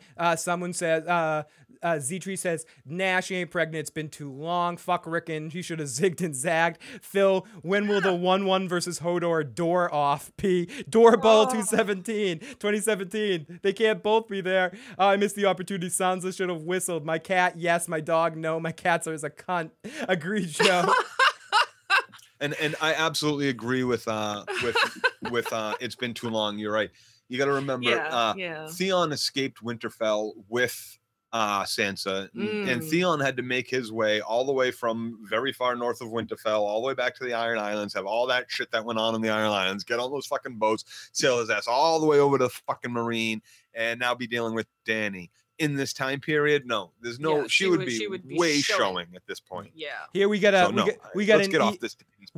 email from Tom. This is from Tom. Sorry for the late email, but I figured I'd throw in my 2 cents about this topic. In my opinion, I think he honestly didn't know the full extent of Ramsay's psychosis and general cruelty. If he had spies going around about Littlefinger, this is about Littlefinger. If he had spies going around gathering information, I think he would have had them in the South gathering info on the greater threats in the South, like the Lannisters, Tyrells, the big political players. I don't think he would have had the North because the North doesn't like to take part in the Southern politics. Even if he did have spies in the North, he wouldn't have cared about a bastard in that type of situation. Thank you for reading this email. I'm a pretty new viewer. Love your work. Have a good evening. Thank you, Tom. All very good points. Correct. Very good point. Yeah. So let's take our last phone calls of the evening. We see got 1, 2, 3, 4 people in the area code 973-347-715 and 816. If you guys want to call in, this is our last burst of calls at 914-205-5689. We'll take some calls here. If you left a voicemail or text message, we'll be on one of the feedback shows. Probably going to do a few more than just the single feedback show between this week. I'm going to come on and do a solo cast. Maybe some other friends will be joining me, and then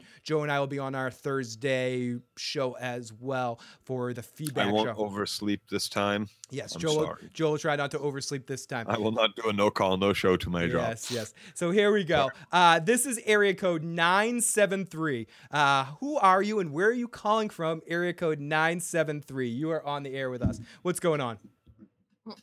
Hey, Phil, how you doing, man? Love your show.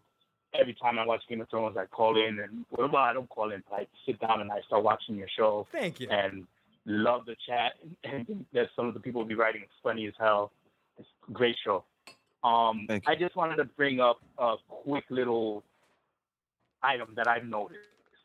So you notice every single direwolf that has died, the owner ends up dying. Yes. The only one that's still alive is Sansa, right? But how long do you think that's gonna last? 'Cause I really think Littlefinger's gonna fuck her over in the future. What do you think about that? It's very, very interesting point in the sense of, I don't know if that, I mean, I guess some people have said with Bran that Summer died and Bran ceased to be Bran and now he's the three-eyed raven. So in a way that Bran Stark did die. I think with Sansa, you could say that her innocence, her strength, her starkness died for a while and she needed to find it again. I'm not sure if it's as simple as the direwolves die, the Starks die.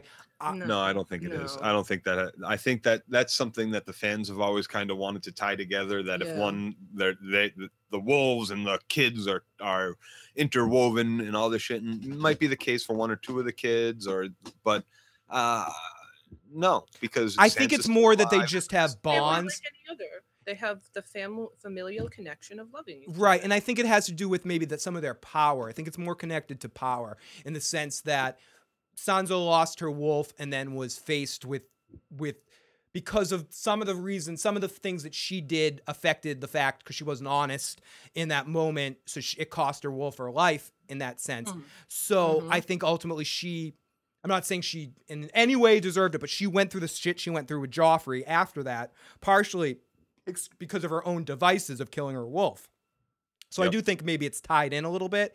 And I think with Rickon, there's comparisons and ways that you can think about the plights of the wolves with the Stark kids, and it's very similar. Even with Nymeria goes off and lives her own adventure away from everybody and does her own thing. Same with Arya doing her own adventure and stuff like that. Grey Wind, very regal, in charge of people, always in battle, always front of the sky.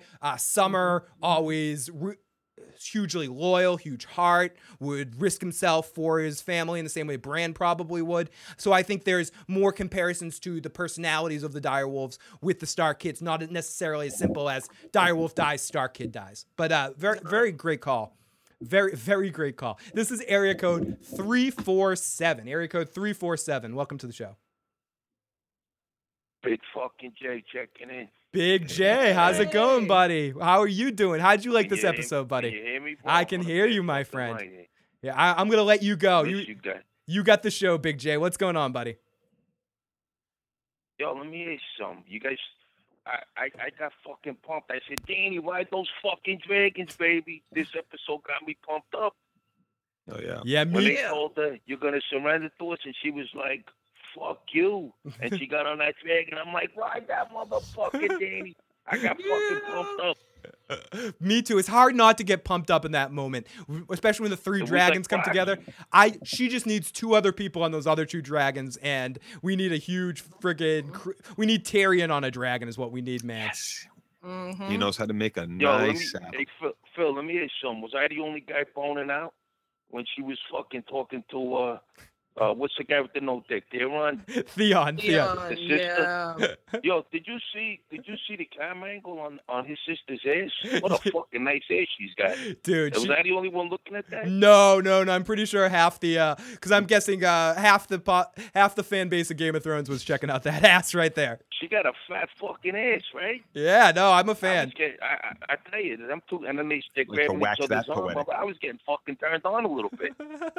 I can't deny. I'm a fan of that actress. I think she's fucking amazing. So yeah, I agree. She got a fat fucking ass, and I'm like, yo, I'm like, yo, man, I got the bulldog, right? and she's always eating Anthony's little toys, my little guy.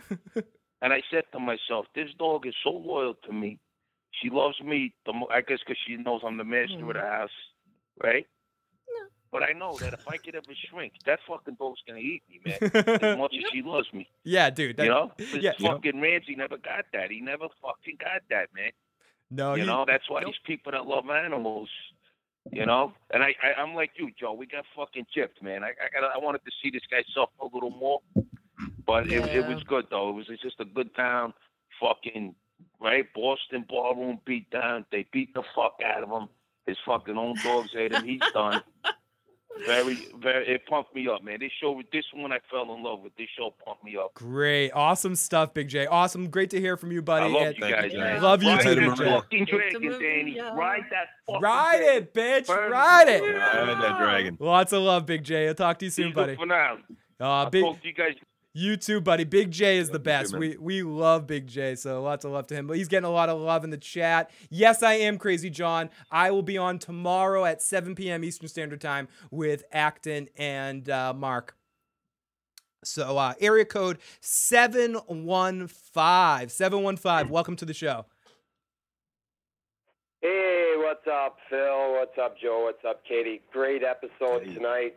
Love the show. You guys know that. I'm going buck wild in the chat. But something I know you're aware of that's going on in the chat right now is, what if, just at the end how Ramsay was talking to Sansa, he's like, I'll always be a part of you, and, what if Sansa knows, what if Sansa's pregnant? What if she's like, I haven't had my period in 3 months? And can you imagine John holding Sansa dying, saying, promise me, John, don't tell anybody. It's a bullshit. History repeating itself. Love you too, buddy. Oh my God, history fucking repeating yourself. I like where your mind's at, motherfucker. Nope. I don't think she's pregnant. I don't think she's I'm pregnant. not there. I agree with it's been too long. She'd be showing at least at this point, or it just, I don't like it. It doesn't make too much sense with me. And if we are going with the R plus J equals L or whatever the hell the whole equation is, then it's it was a love thing, not as the Baratheons. I just don't think she's pregnant. I'm not. I mean, I understand the perspective of it. I just don't think she's pregnant. Area code 816. 816. Who are you and where are you calling from? Hi, Phil. Hi, Joe. Hi, Mary. Not Mary. Katie, Mary. Yeah, whatever. My name is Mary. Oh, no, fair enough. Fair enough. And we're gonna call. I'm pretty sure we're gonna call Take it as Kate. a compliment. Yeah, we're gonna call Katie Mary for the rest of the show now. Thank you, Mary. All right. I wanted to kind of get an opinion from you guys. Okay, I'm a book reader, but I'm also a show lover. I don't have any problem with them diverging and becoming something else. But this episode, it was a great episode. But I don't know. By the end of the episode, I had this great feeling of despair. I guess I was hoping that there was some kind of Umber conspiracy or any kind of twist.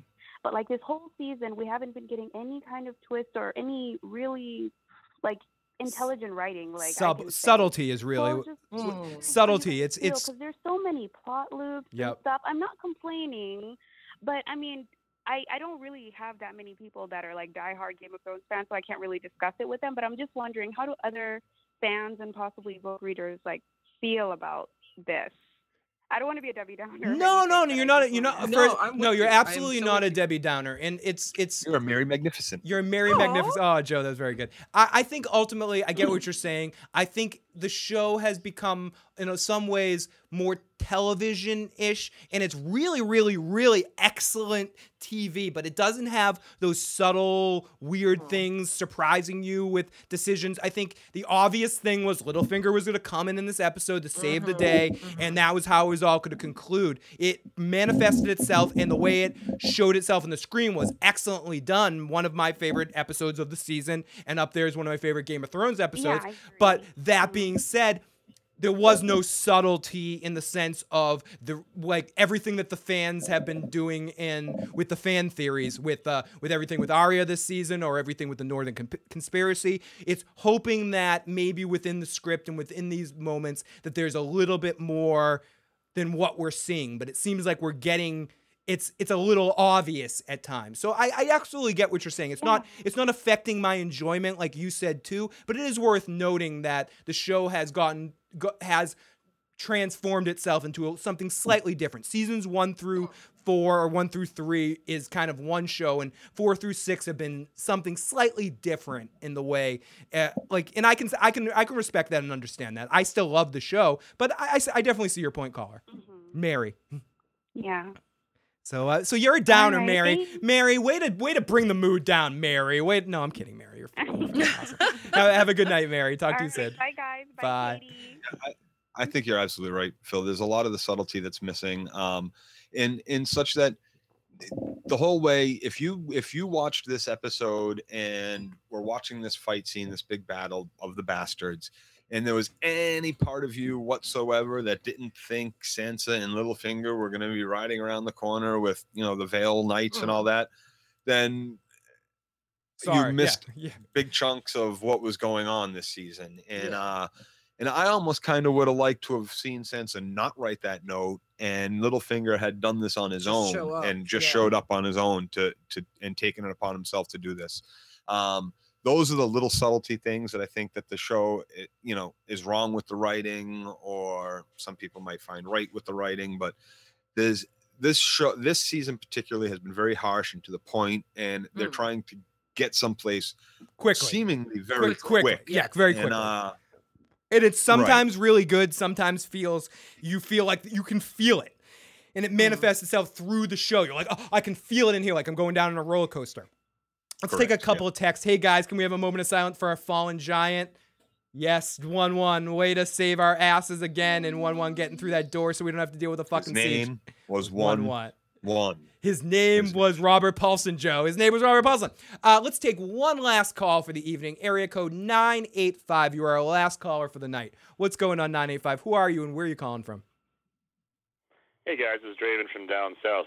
Hey buddy. How's it going, Phil, Katie? Going great. Hey. Got a quick question, Phil. Two questions if you don't mind, really short. Please. I love the episode tonight. I'm just kind of hung up on the Arya from the last episode. I got a question. What if the whole point of the training was for her to become no one, to use the mask to kill people, but she's still going to use her revenge? Because it might have been my imagination, but the one below the waif and where the waif was, those masks are missing. She took some faces. Ooh, very, very interesting. Let's take that one first. I think it really could be cool. I think ultimately the whole point's going to ultimately be so she can kill people on her list easier. Yes, I think that's everything for Arya, and I think hopefully we'll see her next week and see her do some killing.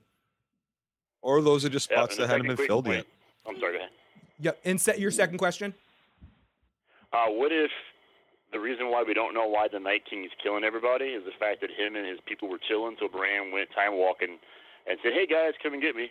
Basically he just showed up, and he was a brand new, I guess, adversary for the Night King. Because what if that flashback was him in the past, just hanging out because everything was done, and then by Bran appearing, the Night King marking him, that began the whole march on the south. Very the whole timey-wimey stuff going on. Very And now interesting. he's marked, and he's being chased. So go ahead. So no, very interesting. So it's an interesting cycle like that.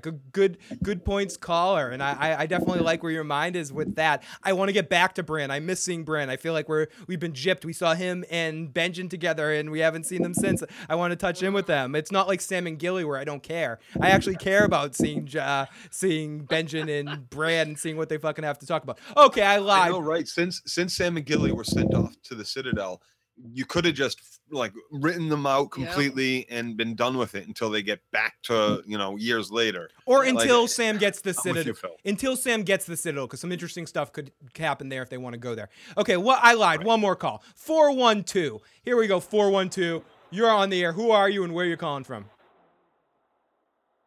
It's John from Pittsburgh. Hey, John. What's going on, buddy?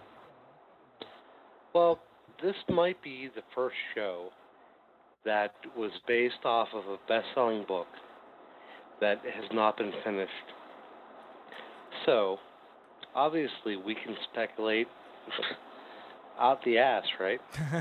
But we're left with speculation. So, it's really good. Yeah.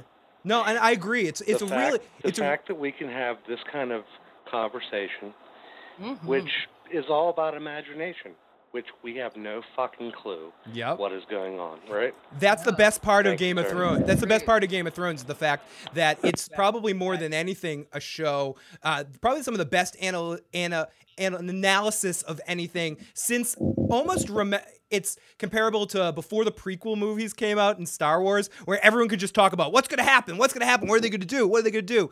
But the way that the books, and the caller makes an excellent point, the way that the books are a series that hasn't been finished yet, but there's a TV series. It's unlike anything we've ever seen before in the way to allow people to analyze things and look at it. And it's a ton of fun. And next week is our season finale, everybody. Can you fucking believe it? We're at the season finale.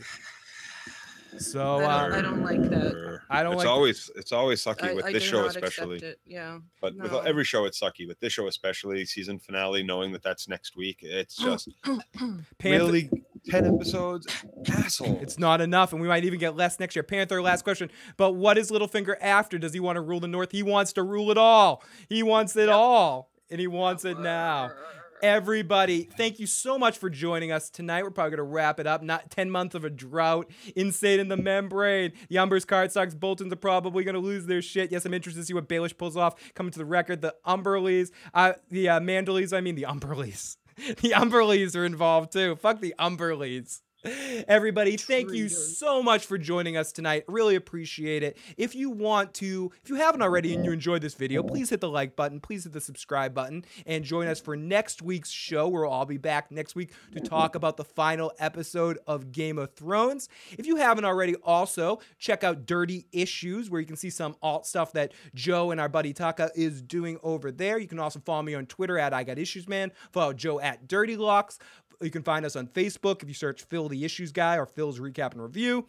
Google Plus group, Phil's Friends, also in the Discord chat. Keep the discussion going, issuesprogram.com. Subscribe to our podcast, Patreon, PayPal, all that sort of shit. You can find that all in the description box below. So thank you everyone for joining us tonight. It's been a really fucking fun night talking to you guys about this episode. And we're going to finish things off tonight with PD's Live Music, who did another great mix of us to close off the show. This one is dedicated to Bastard Bull, so huge thanks to PD's Live Music, and great thanks to everybody out there. Really appreciate all your support.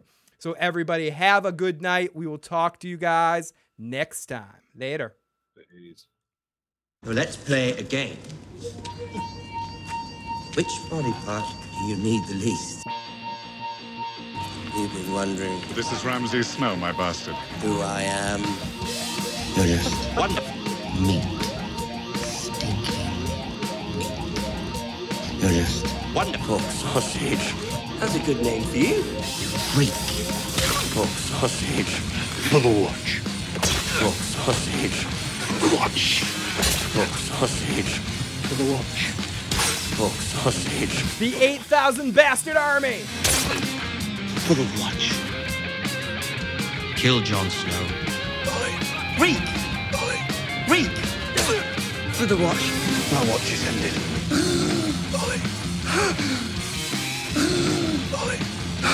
Pour me some wine.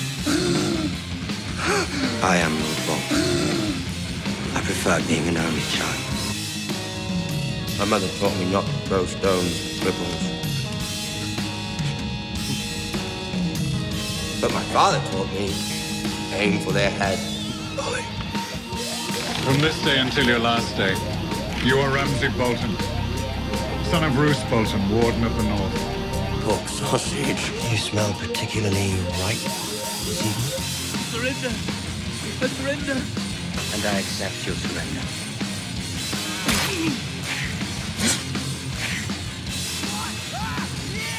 Meat. Let's head back. My wife must be lonely.